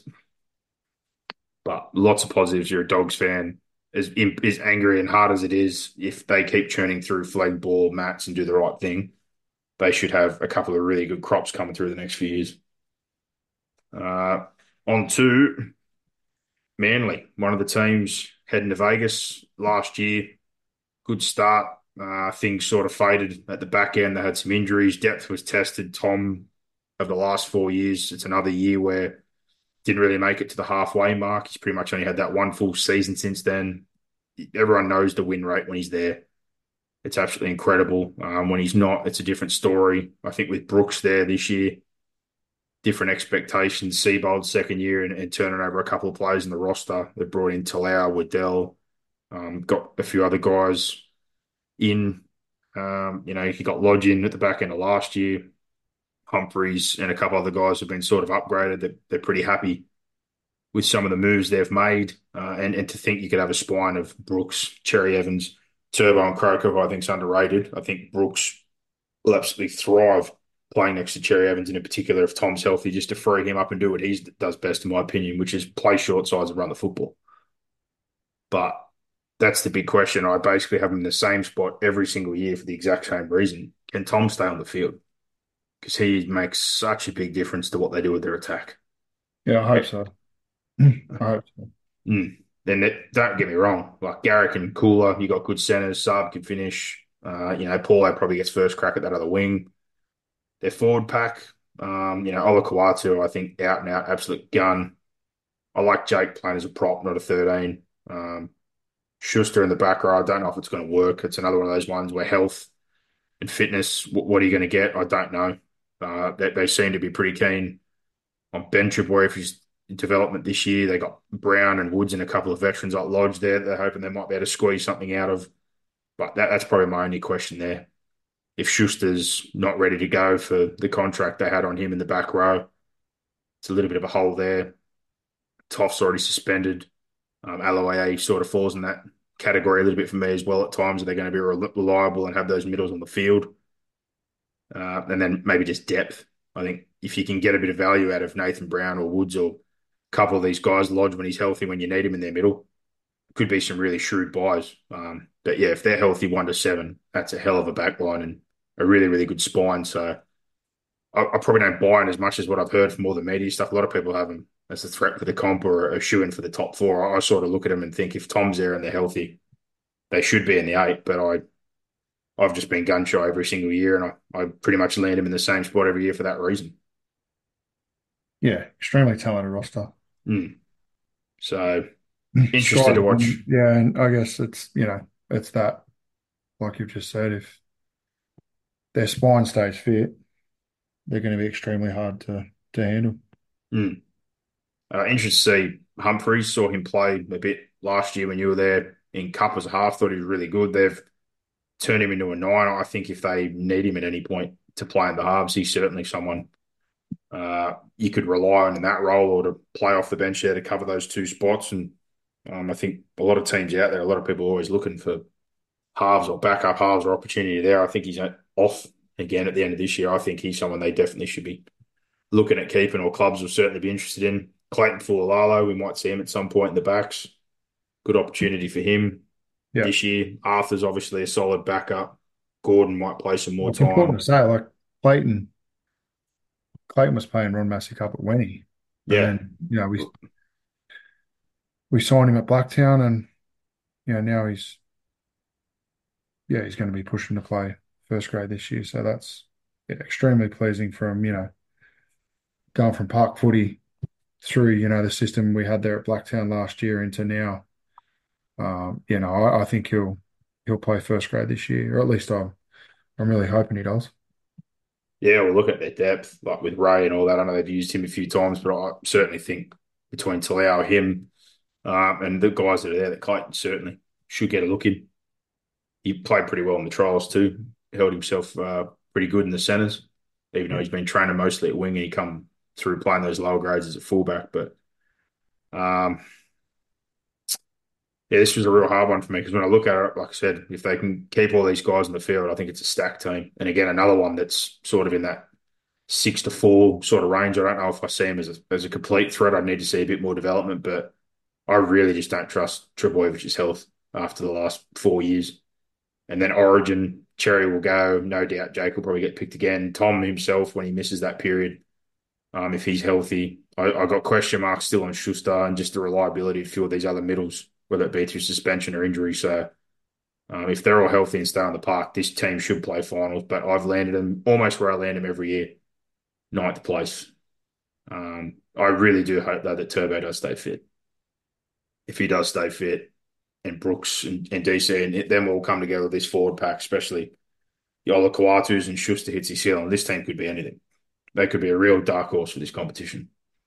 But I'm just really gun shy, especially on the Turbo side of things, with the track record as it stands right now. The Penny Panthers, the three-time premiers, they just keep on defining what winning looks like. I was blown away with what they did last year, but the grand final of all things, the comeback was just, man, to be sitting there, I was just thought this is dead in the water for that to happen, and then to win the way they did was incredible. But it's a new hurdle, it's a new challenge, it's another year losing talented players. For what's gone out the door again, in particular Crichton, Lenu, and then you've got the depth pieces they've always had, Salmon, your Coggis, your Jenkins, those guys they used during those periods, Hosking, an underrated one, out the door. They returned 12 of the starters from the grand final, besides Crichton, 14 of the 17, but depth is really where we look. We know it's probably the best starting front row. Martin, Yo, if all those guys are on the field with Cleary, etc., Toto, Taruva, Tago, Dylan, you know what you're getting there. You're getting Strangle, good yardage, discipline, great defensively, will just bludgeon you to death and wait for you to fall over. But can they rely on the players if they get injuries, and can they rely on their bench? Can they let Lindsay Smith, Liam Henry, who I think is going to get a crack, these sort of guys, whether it's a Mav who gets a crack at some point, a Lazardi, they had Izo the other day who I don't think will play much, or a Peach to cover. Do they have enough there to sort of cover 25, 30 minutes off the bench, which they're going to need? Because the last few years with that, they've been able to sort of pick and choose games where Lauder and Fish maybe don't play as many minutes. And then when the finals come, they just let them play to burn things to the ground. I think they've done well outside backwise, picking up Alamotti, Ripper, McLean in their own system, Laurie coming back on the cheap, Yongi. So I think they've got cover there. I think Schneider's another one of these halves. They've already got Cole internally, who's going to be able to win games for them if they need, him to play 4 to 6 times. But it's probably the forward depth now where they're really going to lean into their system and see if Mav, Lazardi, any of these sort of guys, Henry, Lindsay, are going to be able to do that job for them. Yeah, well, it's just they'll keep relying on the youth. And there's plenty of it. Yeah. But yeah, development club, and that's how they're set up. They've been punished severely by the salary cap, but that's unfortunately the mechanism that's there to try and keep everything even. Yeah.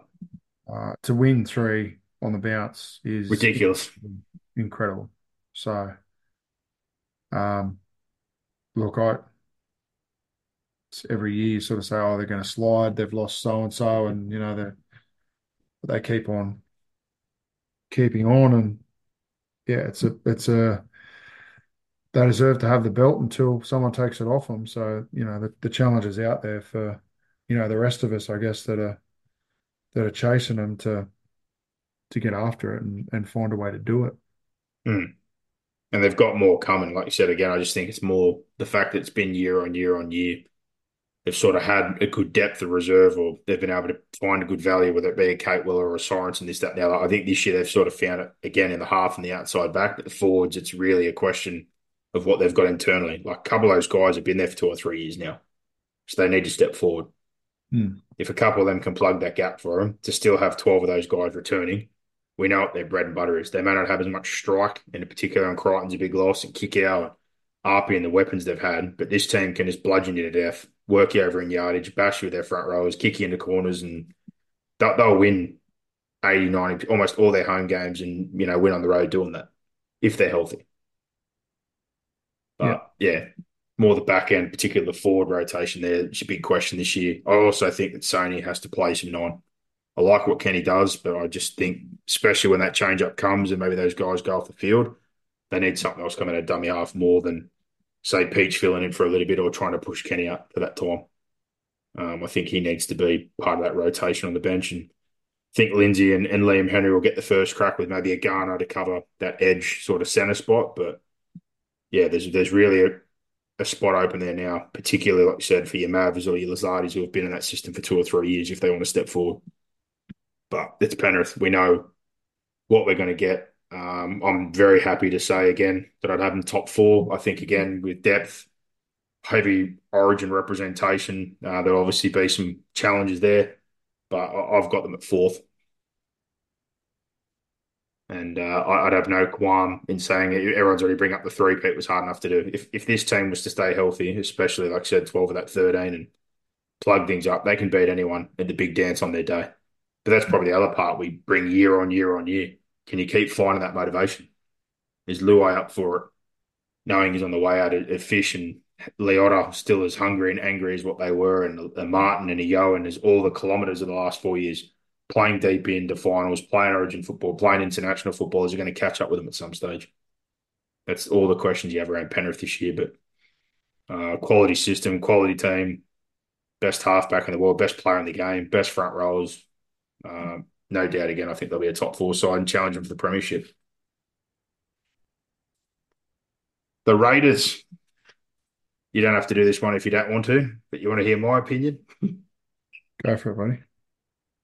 I think last year they did incredibly well to be 13-11. I think it was the first team ever to have a negative of minus 100, but still that went in that many games and win the finals. And the biggest thing I think probably speaks to is winning those close games. They won, I think, of that 13-11 by 10 less than 10. And I think 8 of those were 6 or less and a couple by field goal. So they were certainly the kings of the close game. It was a bit of a slow start, but the run home, they toughed things out and almost got the job done against the Knights. I think the big question mark is obviously very, very obvious. It's in the spine. But if there's one thing that stands out to me, and it does most years, but particularly this year, the forward pack and the depth that Canberra have is absolutely ridiculous. In my head, when I wrote this down, like if you say you started with Tarpany and Gula and had Levi with Whitehead and Hudson and say Smithies, and then on the bench you had Red and Papa as your middle rotation with Hosking to cover, say, middle, edge, centre and Starling, that still does not have Sami Solo, Trey Mooney, Arta Mariotto, I think is a fantastic player. Hola's good. Sasangi, I really liked as a junior. He's obviously looking like he's transitioning now to the back row. And just even a guy like Hola, I know he's barely had many games, but certainly could play if he needs to. Noah Martin looks good. Like I just think the forward pack in particular, and anyone and all the talk I've heard, like some people saying that the Raiders are in line for the spoon, you need to honestly run into a brick wall if you think the Raiders are going to get the spoon. That is the stupidest thing I've ever heard. Oh, This forward pack, they're entitled to their opinion. this forward pack's loaded. I also think it's one of the more underrated back lines in terms of centres. Tomoko obviously had a really good year last year. I know Chris Fielden at fullback. I'm assuming he's probably a centre. I think even the wing options, like to see what Schiller done in the trials and what he's done the last few years, he's a good player. Is Chevy ready to play fullback right now? I don't know, but I know he can in the future. Chris could play there if he needed to. Rapana could play there if they needed to, and maybe he transitions. They got Savage, who obviously was the talk the other year. He could play a couple of those spots. Hopper was awfully solid. I really like Levi. I think he's pretty underrated. I think a rotation of him and Starling would be good. Fogarty's definitely the 7. The 2 openings, obviously, everyone's wondering about 1 and 6. I think Strange after the weekend for me probably got his nose in front of Weeks. And across the season, obviously, your spine is very, very important. But playing at Canberra's hard. Playing against this forward pack's incredibly hard. I think there's going to be good yardage, second phase type play, and another one that could certainly be in the mix for the 8. But I've got the Raiders at 10th, but again, it would not surprise me if the Raiders get in the 8. That forward pack, that depth, I think Tarpany, again, like I said to you before, there's only a handful of front rows in the competition to me that are worth even considering $1 million price tag and $900,000 price tag, who are difference makers, who are game changers, guys that can play 60-plus minutes, have footwork, a dynamic, can offload the football. Fanua Blake, Tino, Haas, like Tarpany, there's only a handful of them, and Canberra's got one of them.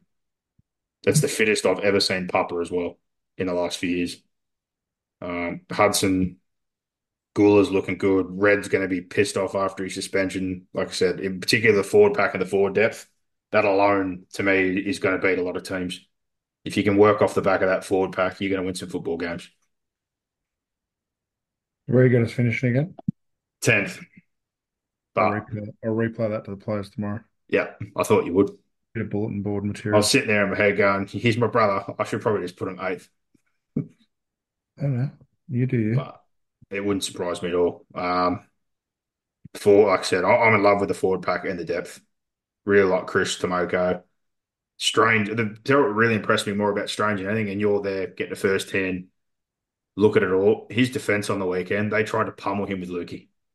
They tried to inside out him, one on one him, just square him up. He wasn't just tackling him, he was chopping him down. He was getting there early. He was more than effective, which for a lot of young halves, it's usually the attacking side that is always the positive, and the defense is what you've got to worry about. But he is not afraid to do the physical stuff. No, he's not. But yeah, I guess most people's questions the spine, which for some reason is why a lot of people are saying wooden spoon, which is why I'm saying they're morons. They'll all be answered in good time. You're another one in that logjam for me, but yeah, Raiders at 7 or 8 would not surprise me, not at all. And with the development the next few years, Chevy really good talent, Strange, Fogarty's obviously very very solid. If those few guys roll through in those key positions with what's going to still be there with these young forwards that are going to miss, like your Moonies, your Arters, and this back line, I think Canberra are a real prospect the next couple of years to open up a bit of a window again if they can get that spine right. Think you've moved to a good place, my friend. That's my opinion. Yeah, all in good time. Care to share anything, or you're going to plead the fifth on that one? Just let me gibber. Lead the That's fifth. fine. Straight There through you the go. keeper.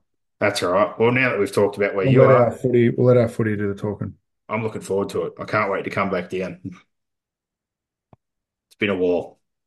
The Storm. I want your opinion before I speak. What do you think about the Melbourne Storm? If they don't have the best spine in the comp, then I'm not sure who does.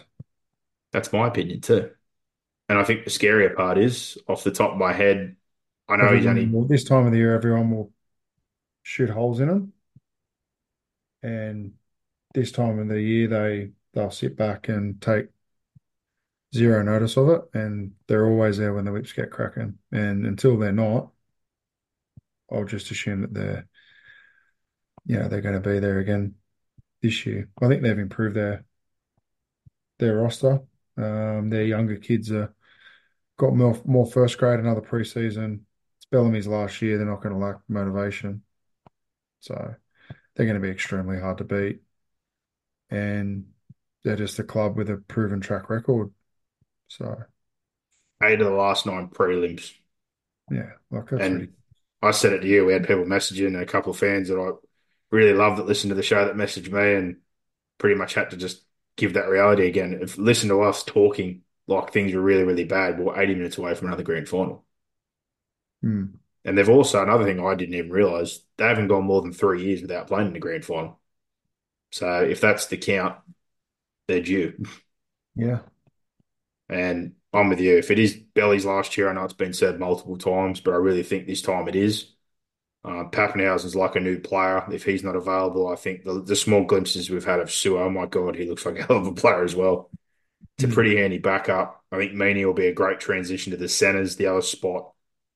If Remus can find his best again, he was more than solid the other year, but I sort of floated the idea to you that if it got Sua in like they did in Q Cup, to have him and Pat playing wing fullback and rotating, I'd consider pushing Coates in. I know centre in first grade compared to junior football is different.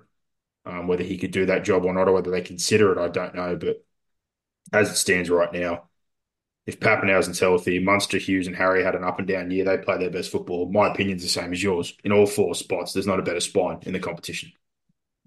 Um, Getting Blore across, hell of a young talent, had some bad injury luck. If he turns into what he can be on the other edge, between him and Katala, they've got 2 weapons. That really opens things up. I think Liero naturally goes to the middle where he should be, gives that extra man in the rotation. Tui needs to stay healthy. Welch, he looked like he was burning on the weekend. I know it's only a trial, but he's gone from captain and leadership group to, you know, pretty much going back to, I'm not saying earning his stripes or earning his keep, but it was a bit of a rough year for him. But he pretty much came out the other day and said, he took it all on board. He looked really motivated, which is good. Nelson is the real point of difference in the pack, and I love the fact he's named Harry the captain. that puts a bit of onus and responsibility on a couple of these younger guys who have been a bit up and down, even though they've still been hitting top four heights the last few years. But all that being said, yeah, I think if this is Bellamy's last year, phew, man, if these guys aren't up for it for him, I'm not here. And there's a lot of guys with a point to prove. Munster had pretty much said it himself, average year. Hughes wasn't happy. Harry wasn't happy. Pappenhausen's heard people shopping him around and going to move him out of the club. The guy that was a premiership winner and a Clive Churchill medalist. There's a lot of guys with motive in Melbourne. Christian Welch's got a point to prove. There's a lot of guys with a point to prove. And like you said, everyone writes the death notice every single year. Well, not everyone, but there's A lot of people. The conversation isn't so much people writing the end. It's sort of the question always comes up, well, is this the year it's all going to fall apart? Yeah. And it hasn't. I've also, similar to you, got a bit of an Just a eye. very good example of culturally how to build a club and how to build a team. I think Bellamy's got a fantastic understanding of how to build a team Mm. and roster construction. And it's no fluke that, he's always got good halves and good spine players. I think they got good So there's obviously coverage. some very, very good people working in the background there, and Yeah. mm, Panisi and Bunn and everyone at the club does a really good job. fantastic job. But I think like the middle thing and the edge there sort of might sort itself. I've got three names I'm really looking at. It's been a couple of pre-seasons now. They're all young guys. Howarth is obviously the big one everyone's talked about. He's had a rough run the last couple of years. If he's healthy, really excited to see what he can bring if he gets involved in the 17. I How many think first grade games has Houth played? only one. Handful? Well, one, there you go. Broncos last round debut. He's been injured, but everyone's talking about, where is he? Where is he? He's literally just turned 21. And this He's is the thing with these kids signing so young. Just got to be patient with them and bring them along at the right pace, and mm. you get rewarded in the long run. I Or you really find quickly whether they're what you thought they were, and mm. Well, the other thing is center or back row. It's been spoken what position. I don't know again because I haven't been able to see enough, but I do know one thing from what I have seen. He's very talented. I mm, think there's three of that younger group that have been there for a few years now that interest me. He's certainly one. I think Alex Chan's young, like Joe Chan, watching him on the weekend, he looked like he's learned a hell of a lot in 12 months. He's still only 20 or 21. And Alec McDonald, who they picked up during COVID from Flag up in Queensland, this is three pre-seasons now. He's a bit of a toiler, but there's a couple of younger guys in that forward sort of setup. I think if they're going to be needed, might be able to answer the call. But Pezzett is the backup. Sewer is your one backup. Wishart sort of covers halves, fullback nine. I think they've got pretty good coverage for most spots. yeah, they do, mate. The outside backs, people don't fall in love with Young and Seve and all those guys, but when they're called upon to play a couple of games, they do their part. They do. They do their So, job. but yeah, I think those few key forwards and that spine, if that's healthy and that's on the field for the whole year, anyone thinking that Melbourne's not a threat, I think is kidding themselves. Melbourne's always a threat. Melbourne's always someone you should be worried about. And if Pappenhausen gets a full season out with his spine, I think they're a real good chance if this is Bellamy's last ride to be right up there for the premiership. So for me, I've got them landing at third. A lot more bullish this year than I was last year. But Tigers, big one, as usual. Probably no surprise. Drama around players, the coaches, the club. The 5-year plan turned into a 12-month plan. Sheens is gone. Benji's in. He's got Robbie, Heinington. They've got Morris over. Sheens is out. The board's out. Pascoe, Hadjibentelis, Fulton, like just absolutely nuts. Richardson temporarily in. Might be the long-term appointment. I don't know. And a restructure of the board. They've made some decisions since then. They've landed Luai for the year after. A couple of other guys. They've got a lot of kids coming in this year in the halves. It is a lot of change from the back end of the year and the off season to the point now. And again, Nofaluma out the door. Clemmer was shopped. It's never dull at the West Tigers. But the biggest thing I took away when I looked at all this is all the kids that we know about. But my probably biggest issue with their roster this year is too many of those guys are in the top 30 already. And I know why. This is what happens when you've been a team that's underachieving and you've got young kids and managers can shop them to other clubs and pretty much put the gun to your head to say, well, if you don't sign him, I'll take him elsewhere. It's So extremely hard to get out of the position they're in.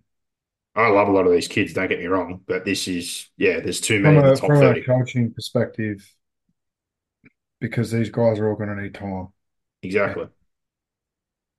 become a first grader overnight. So they're going to need time to learn, mature, for their bodies to develop. And yeah, it's such a hard position, and you look at the teams that, particularly the Tigers and the Dogs who have been, footed there for a little while now. And yeah, you just hope for their fans that you can see some improvement there because there's no doubt that those two clubs are working their backside off to recruit and recruit who they think they need to bring in. There's no doubt they're trying to retain the guys that they want to keep, Mm. but becomes extremely hard when you're not seeing fruits bared on the field. Um, it yeah, it just becomes really, really, really, really difficult. So, geez, I hope we can see some improvement from the Tigers and yeah, some of these good young kids get their opportunity and you know play well in first grade because I think they've done a good job, the Tigers, with their junior pathways over the last few years, and they've had some success there. And yeah, we've had a little bit to do with some of the guys coming through. Um, I just hope no one gets burned. And I saw this last year, like De Silva going straight from ball, flag, cup to NRL. It's not that he's not oh, talented enough, but I just oh, think, just he need, played he played SG Ball, I think, 2 weeks ago. yeah, just for too many of them in there at once and playing all together at once, like you just sort of want to see them drip feed through. But this is what managers can do to clubs when they're in this situation. Like it's easy to hang it out there and basically say, well, top 30 here or we're out, or development or we're out. So I think a lot of guys have got there probably quicker than what they should, but it speaks to the situation they're in. So Buller at 1, they certainly found a player there. Arpey at 9, you tick that box. That's two good pieces. The swap with Bloor and Olam, again, I'm always going to sound biased on the Melbourne side of things, but his injuries, the way he's played his football and the way his body looked last year, I'll take the risk on Bloor to swap for Olam. But I just sort of look across the park like Tupou, I think one of their better outside backs, he's already going to the Dolphins. Clemmer probably going to Yeah, isn't start that, for him. that's another one. It's just Yeah, hard. just out the door, Like He's a Clemmer, good they player. tried to shop and, yeah, they've got him for a couple more years. Like there's a lot of pressure on Stefano to step up. Papali'i was so-so last year. Bateman's been injured this preseason again and hasn't trained a whole lot. Like I'm a little bit worried already. And then the halves, like Caesar's been in England, like he's a good stopgap, but in this team, it's a huge ask. Sullivan, big ask, like Latu, big ask for any of these guys to come in and run this team. And even like a Lachlan Galvin, who they put in the 14 last week, a kid who's literally a schoolboy, along with all these other guys that I mentioned, Sakuru, Falidi, De Silva, Miller, Kit, Sakur, Tumith, Fagutu. Like there's a million of them in development or top 30 already. Like I just think there's too many there. And if they have to call on too many too soon, yeah, I think it might be another tough year for the Tigers, unfortunately. Yeah, I think Phil Gould's spoken about this, in his time at Penrith, just that balance between blooding them Yep. and also burning them. Mm. And And that's yeah, my worry. Like, there's a it's lot not, in there. I just hope they don't have to use too many if they get a couple of injuries. mm, Like Flegg and Cup, Gus is sure. doing the same thing at the moment at Canterbury. Mm. And I certainly don't envy that position because it'd be extremely hard to be weighing that up every week. You're trying to develop players while also get results. Yeah, and that's the hard part. But You need, yeah. I know they've had a lot of turmoil in leadership positions. So hopefully, you know, um, with Shane Richardson there's some stability and leadership, um, and the coaches can feel comfortable just getting on with their job, Mm. coaching. Yeah, the weekend again. I don't want to go off trials, but for the few of the teams that are at the bottom end that play a stronger team, defensively, it really wasn't a good sign, and that's the big worry across the season. So yeah, they've got a few, like I said, really good young guys. They've got the Fane who's over. You still got Bolle. It's another year for him. Kapara in the back row, I actually don't mind. I do like Asua Kapara. I think he should have been given more opportunities, but yeah, overall, um, this team does worry me. And I hope they don't have to use too many of those kids because there's so many more that, like on the weekend, Heath Mason got to run. He's a good player. Kid's brother, Luke Lally, they've got Navrin Willett, but one of the other Keppies, there's so many in the path that they're going to try and get through. And even the Union guy that they brought from the Chiefs, Alamola, I've never heard of him or seen him, but apparently big body, can finish. So individually, there's some talent there, no doubt about it. But yeah, I think there's maybe too many young guys this year and just a few of those veterans. It does worry me a little bit.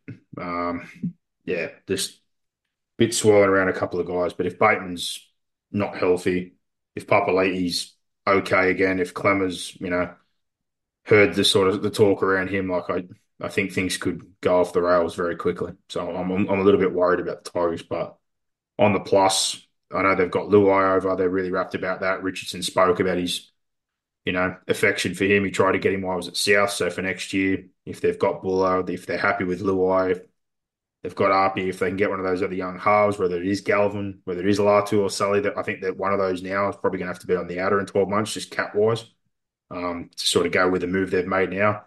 They could potentially have their long term spine. But just, I'd really like to see a slower blooding of a few more of these guys. Like a Jordan Miller for his age is a monster. He's probably going to be a really good player, but you just like to think you could give him 12 months against men first rather than just coming straight to first grade because, you've had to put so many guys into the top 30 just to be able to keep them. But there is a lot there for West Tigers fans to be hopeful about. It's just, yeah, let's hope in 12 months' time we're not talking about another whole turnover between staff and club and board. And yeah, hopefully this sort of board, Clean and Richardson brings a bit of stability. And, now they've made this move to Benji, for better or for worse, in the next at least 24 months, we don't hear anything. Because for once, similar to what you said about the Titans, I think they need to buy into somebody and just let things play their course for a little bit rather than trying to pull the hatchet door every 12 months. But I'm sorry to say, Tigers fans, I think it's going to be another wooden spoon. That's where I've landed. So excited to watch some of these kids, but do think it might be a long season. But the Warriors, the Waz, Webb Lasso, what a year he had last year and what a year it was. The buys that they had, Walker, Johnson returning, Barnett, etc. Some of the kids, it was crazy. It was like a whole cultural experience and a new wave was born post-COVID for New Zealand Rugby League and the Warriors and rugby league in general. And to move into this year, I think with an even better squad, bringing back Roger Tuivasa-Sheck, I think is just awesome. I think there's still plenty of good football left in him. The Capewell one, I do like Capewell. I just thought maybe it's not something they really needed, but it does strengthen their squad.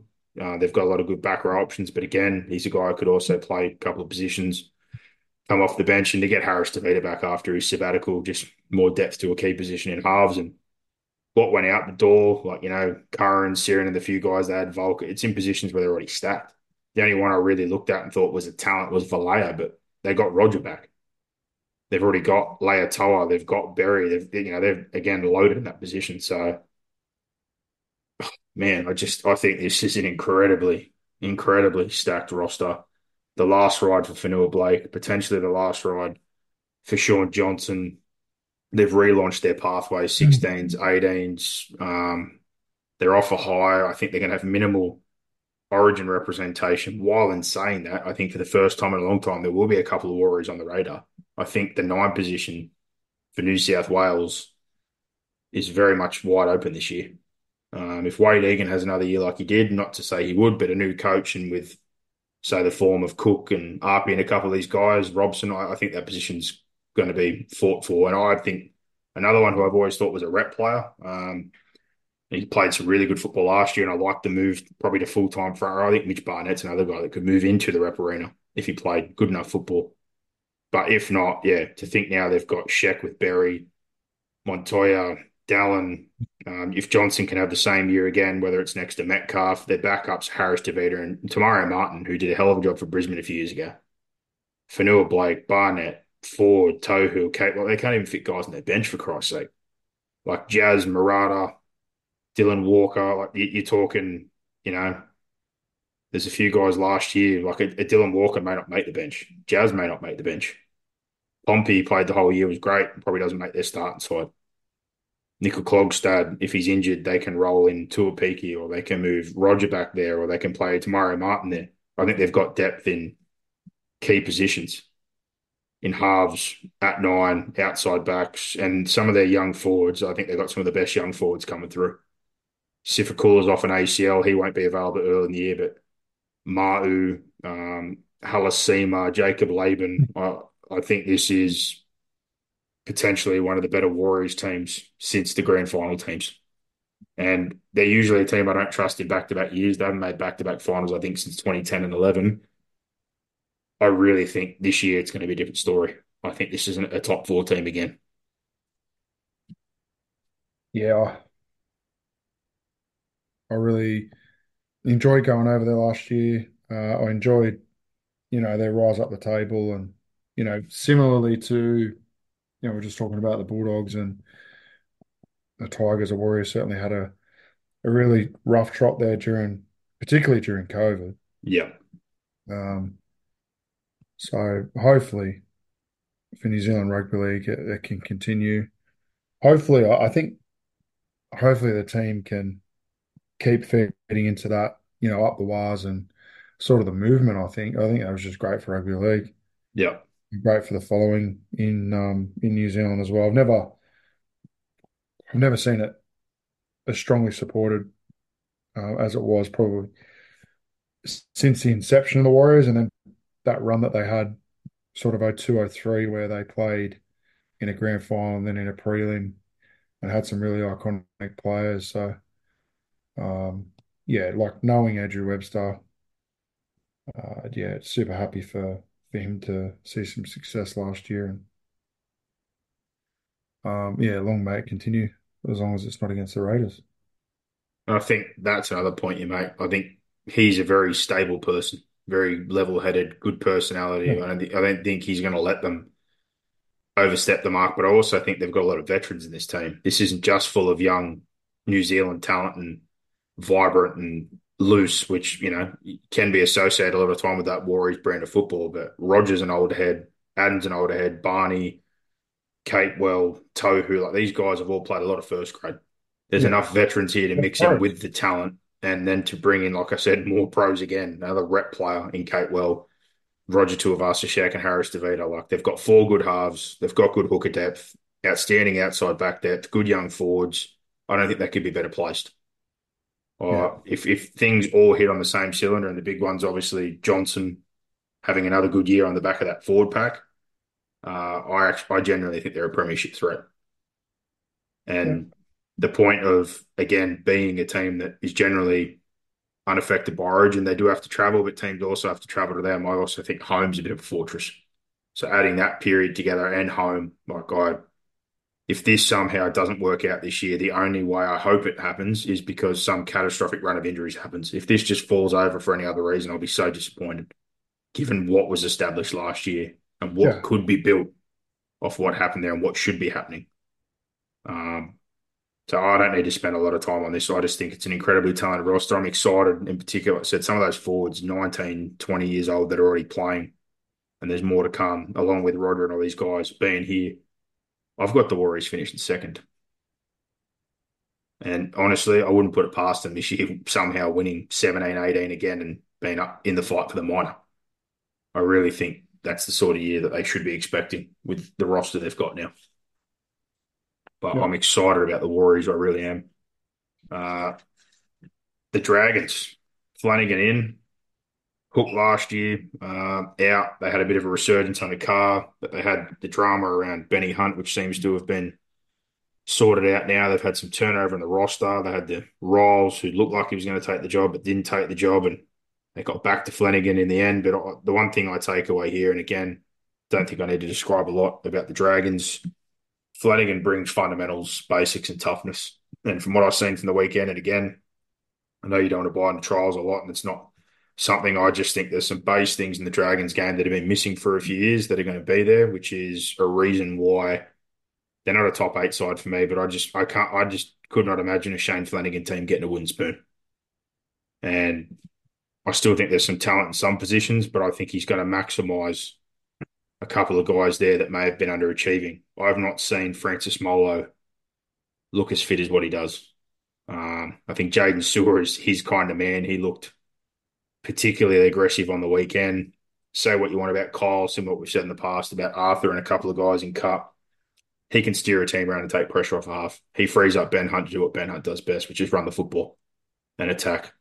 Even Little looked a bit more crafty than what I thought, but they were everything I expected them to be on the weekend. Blunt force trauma, forwards crashing, halves, it was very simple. They gave early ball to their centres who are two big bodies. He's got Bird back where he used to be, just playing in the centres. He's pushed Lomax to the wing for a big body. Ravalawa was good there. Sloan popped up where he wanted. Sele hasn't really played yet. Eisenhuth's a grinder. DeBellin's a grinder. Like Laurie, all these sort of guys. I think this is just going to be one of those $2 tough stake teams. He's just going to turn them into a gritty, dirty, high completion team that are going to give early ball to their edge back rowers and their centres and play for the backfield.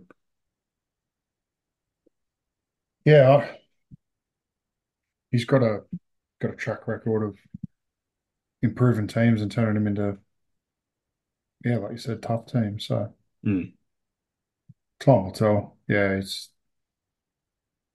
I think it's going to be interesting to see how they play and the style that they play and the mentality which he's able to, I guess, impart on the team and the club. Because it's just you know what the club's like. Like they want to be successful and they've had a little bit of a lean trot. So yeah, the club, the fan base is certainly going to want to see them improve sharply. And he's done it at Cronulla, and I'm sure the plan will be to do it here at the Dragons. Well, I think the upside, and we said this before he got hired, he's already been there. So he has an idea of the pathway. He's had a lot of guys up training from their pathways. They've got a lot of good kids they're big on. They've got a lot elevated already. They brought some ball and flag kids up. And on top of that, already made some moves, got some good value for some short-term deals, brought some guys in on some one-year deals, and they've got about 10 off contracts. So like we said before, he's got freedom to try and make moves early and really roll this roster over in the next 12 months and find out what's good and what's not. Yeah. But I have no doubt as well, just a bit more development of people like the Couchman twins and some other guys there. I think Sewer will have one of his better years. Wouldn't surprise me if he was back in that sort of origin mix, playing under someone like Flano. It's his kind of man. But yeah, I just think they'll be a real simple team. And from what I saw on the weekend, I was not surprised at all. Better defensive movement, better attitude to the smaller details in the game, aggressive, simple, hard running, early ball to big centres, big outside backs, good yardage carries. And it just freed up Hunt to take his moments. Kyle steered things. Sloan popped up where he wanted to. They're not a finals team, but I certainly think just under the guidance of someone like him and the principals, they're going to make teams work for their points, that's for sure. But big changes, I think, over the next 12 months. And again, after all that, it might seem random to say 16th. That's more a talk to the depth and what's in their team.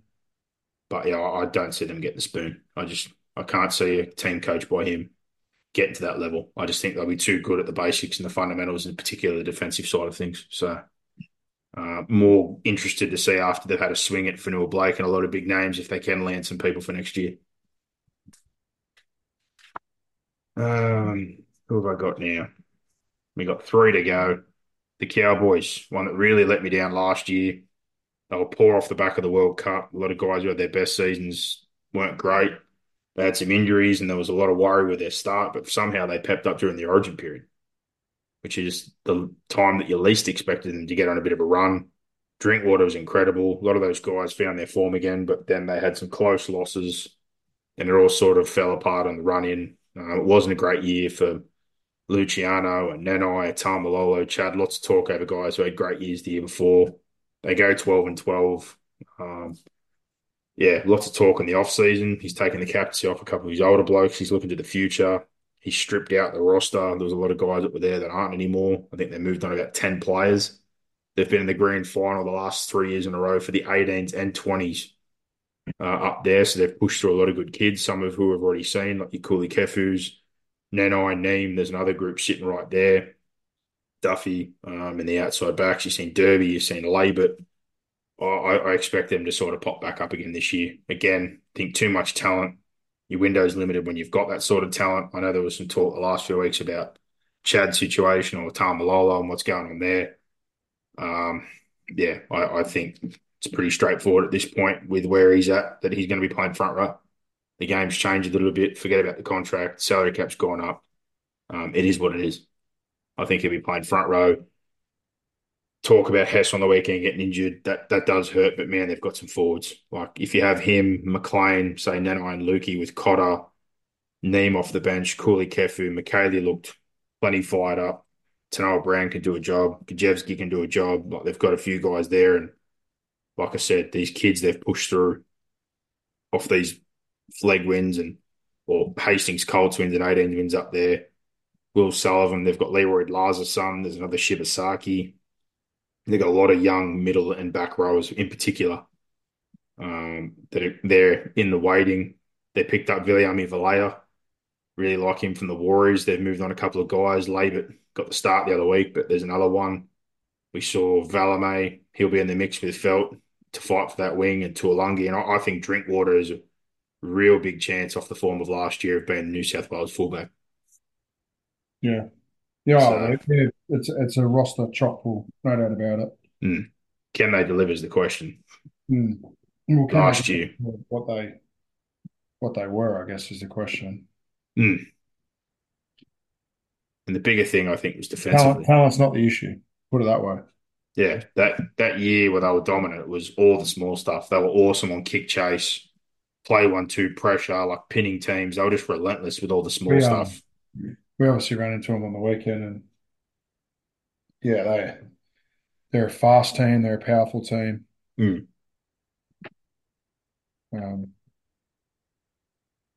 they're going to be difficult to handle when they get the style of game to suit.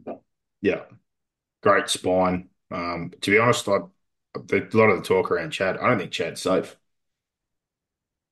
I know it's probably a long bow to draw, but the whole Clifford thing that happened last time, he played some of his best football just before he was on the way out when Peyton was there. That was before Peyton took the job, though, which didn't surprise me that a guy who's still only 25, 26 heading back there now under Peyton to his hometown with a team that's absolutely stacked. I think if Chad has a bit of a slow start again, it wouldn't surprise me if Clifford was given an opportunity to take over at the 7. But yeah. Got Robson, got Dearden, got Drinkwater, outside back depth, really good forwards, dynamic edges, really like Cooley Kefu, Neem, all these sort of guys they're going to be able to roll in. I think there's way too much talent here not to play finals, and anything but finals would be an absolute failure in my opinion. So with that being the case, Origin, they'll probably have heavy representation. They could have up to 6. I think there's probably 4 that are probably certainties. I've got them finishing 6th. And again, I think they should be pushing for the top 4. But there's way too much talent here not to be playing finals. So last 2, Newcastle and the Broncos. Let's go the Knights. They're the one that a lot of people are on.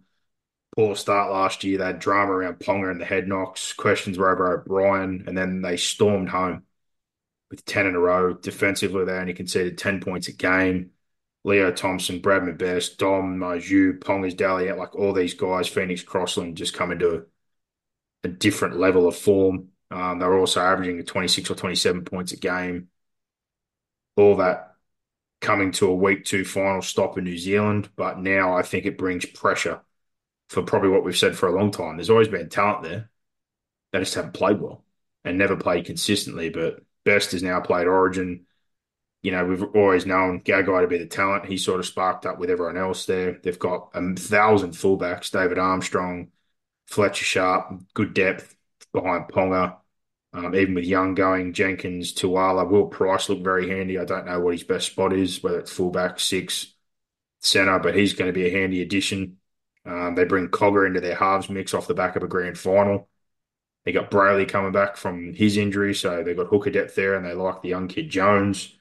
And then in the forward packs, Pierce Paul coming over from England, on top of the emergence of Lucas, and they've got some really good young guys. Miles Martin's a name to look out for coming through their system. If anything, I think the roster's got better. The big question is, can they deliver on expectation again? And that's my worry. Mm.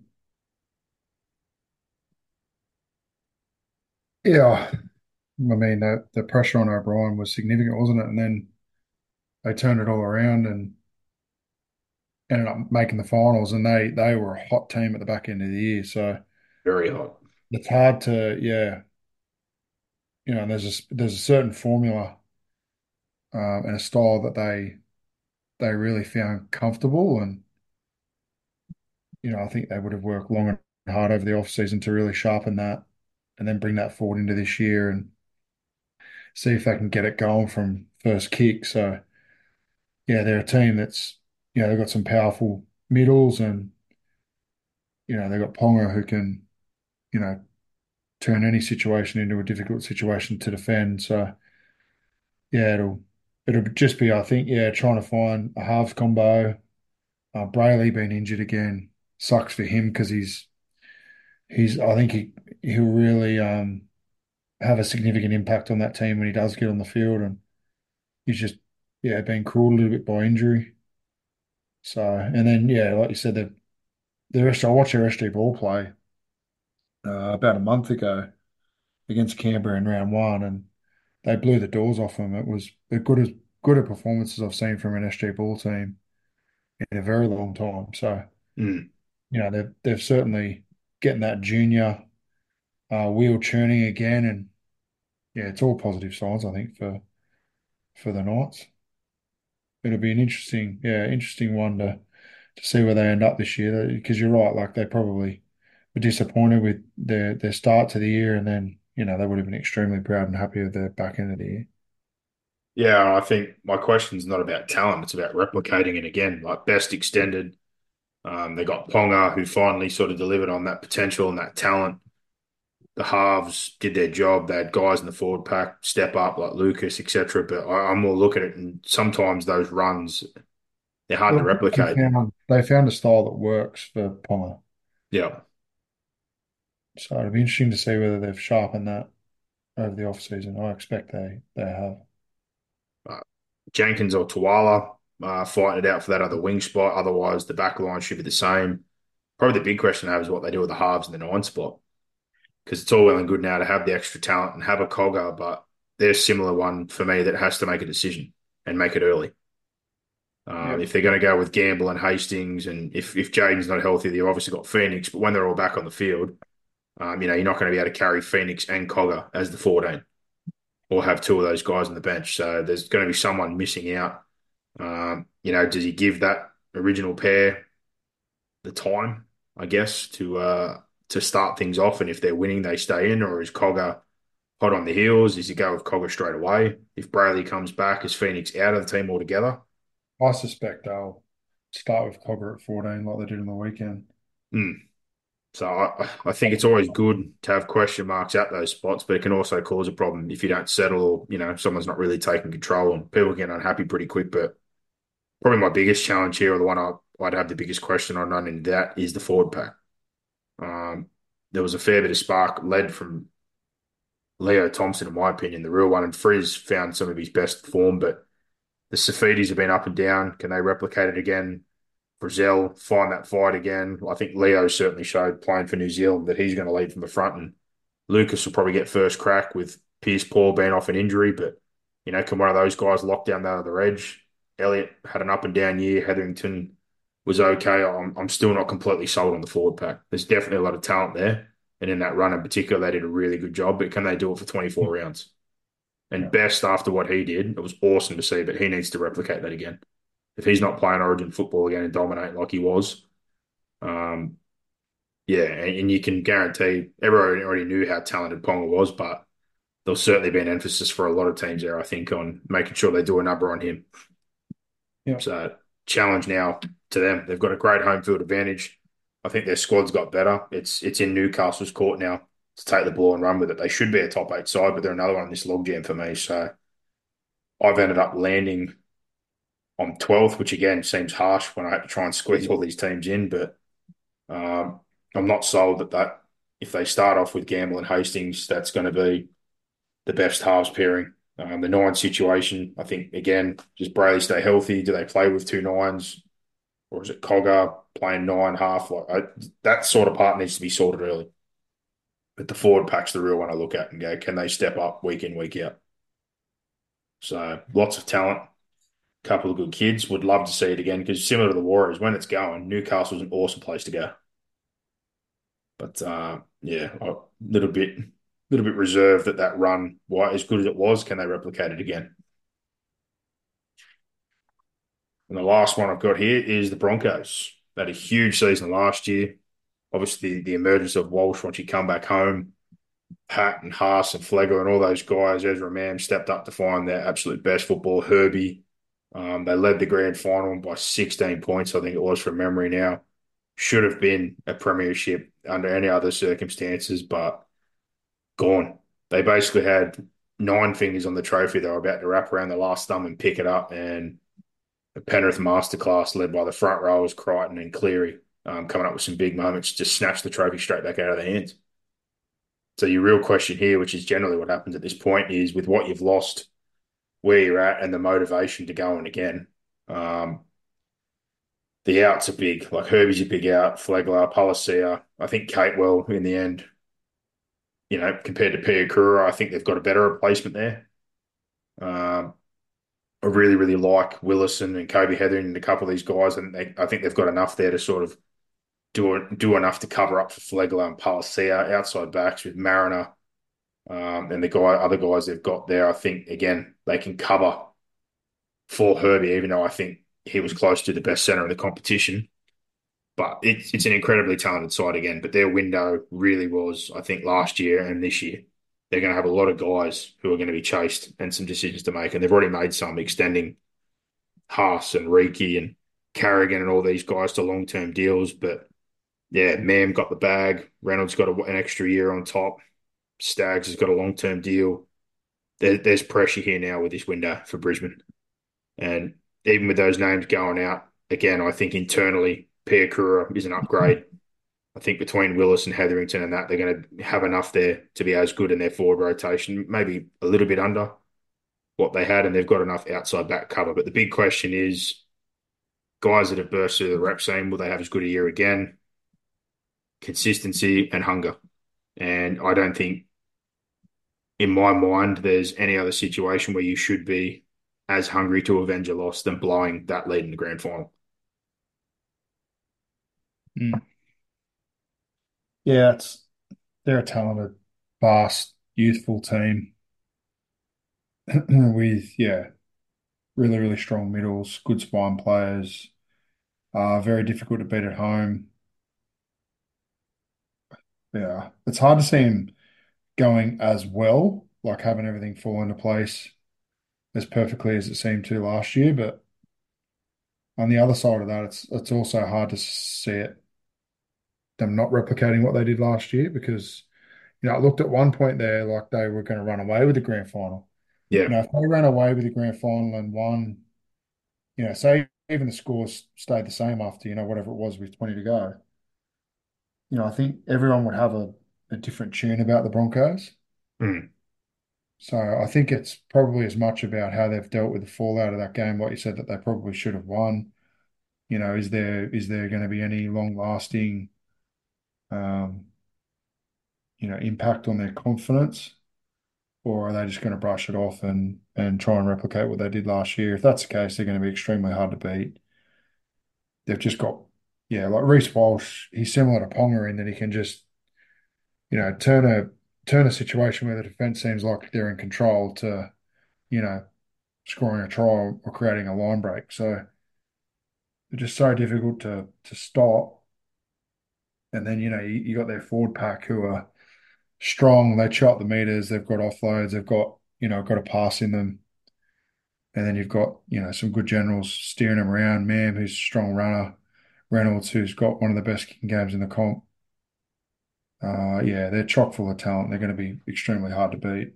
They're just exciting team to watch. Yeah, and I think, like I said, in terms of pack, like Pat and Haas are relentless, and Piakura's stint for the back end there for Catewell is what sort of gave you that indication. Like, man, this guy's more than ready to take that spot. I guess it's just between like your Willisons and your Hetheringtons that were in and out and get limited minutes. Can they cover up for Palacia and Flegler? I really like Kobe Hetherington.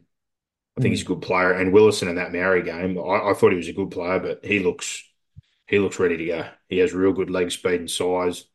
They're big on young Ben Takura. I think he might be more of an in and out type guy this year. He's huge body, but he's very young. Fletcher Baker from the Roosters, Jaden Hunt. They brought some sort of depth guys in, but yeah, it's the majority of the grand final side again. The four they did lose were big, but I think the Herbie, Flegler, Palacia ones are the bigger ones. The Catewell one, I thought that was just a natural time to transition to Piakura with where they're at. But yeah, I guess can Jansen, Willison, and a couple of those guys patch those spots up? If not, they're pretty well covered again. Like Jock's a real good backup. Fallsy's up there. I think he'll end up landing. They've still got 3 spots open. They got Mariner. Sailor was really good at fullback, can play in the halves. They've got cover for a lot of those spots. It's probably maybe just a few they dropped there in the forwards, but it's an extremely talented side again. And I think they'll be right up there. So on here, I had them first, which even surprised me when I ran through it in my head. But their buys, when I looked for Origin, land in a good spot. I think they get guys off playing off the backup.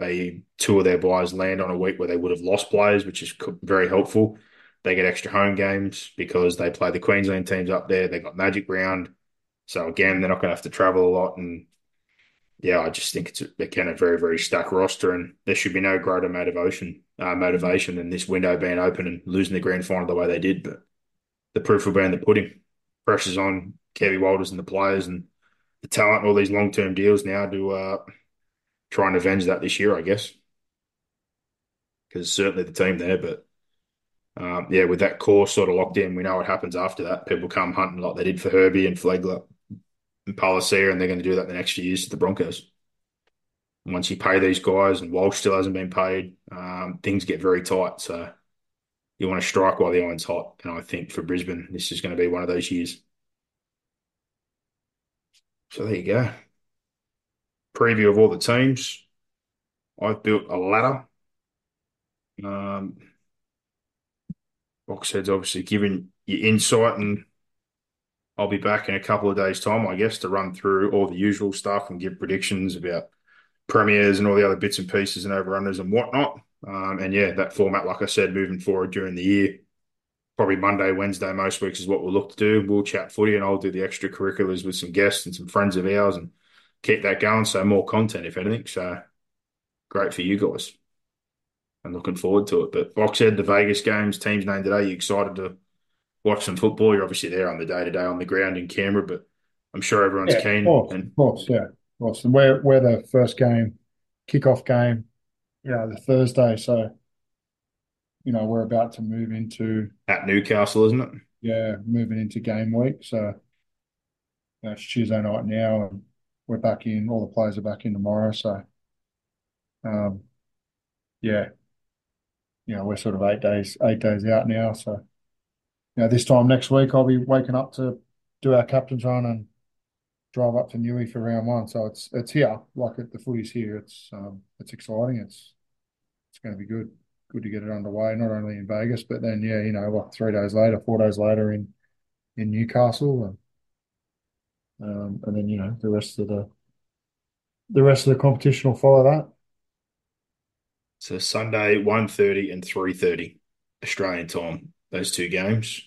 Yeah. So Manly South are the first one, just after lunchtime there on Sunday, and then Roosters Broncos at 3:30 in the afternoon.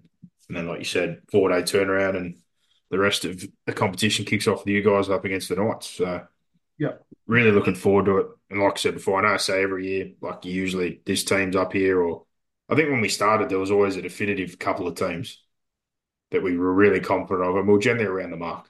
But there always seemed to just be a glut for a few years there. There was these 3 teams or this 6 teams, and a few come and gone and couldn't back it up. But I'm honest in my opinion when I say, like, I'm big on Penrith, Broncos, Storm, Warriors, but outside of that, honestly, from 5 to down to 13, like I literally stared at those teams. Titans, Knights, Eels, Raiders, Eagles, Sharks, Souths, Cowboys, Roosters, and was just like, man, there's a few of them that I think have definitely shouldn't miss, but I think with the Dolphins being introduced, a slim player market, and just teams either maintaining or those few at the top losing as they've gone well, I think this could be the biggest logjam I've ever had. I really do. So from that, I'm excited to watch some football this year. Yeah.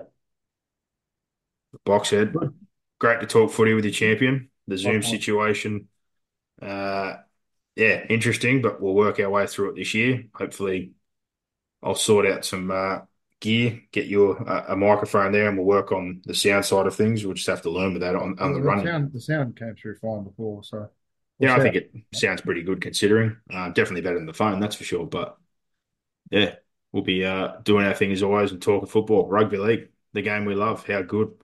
It is almost back, but it's near midnight now, mate, so you better get yourself some shut-eye.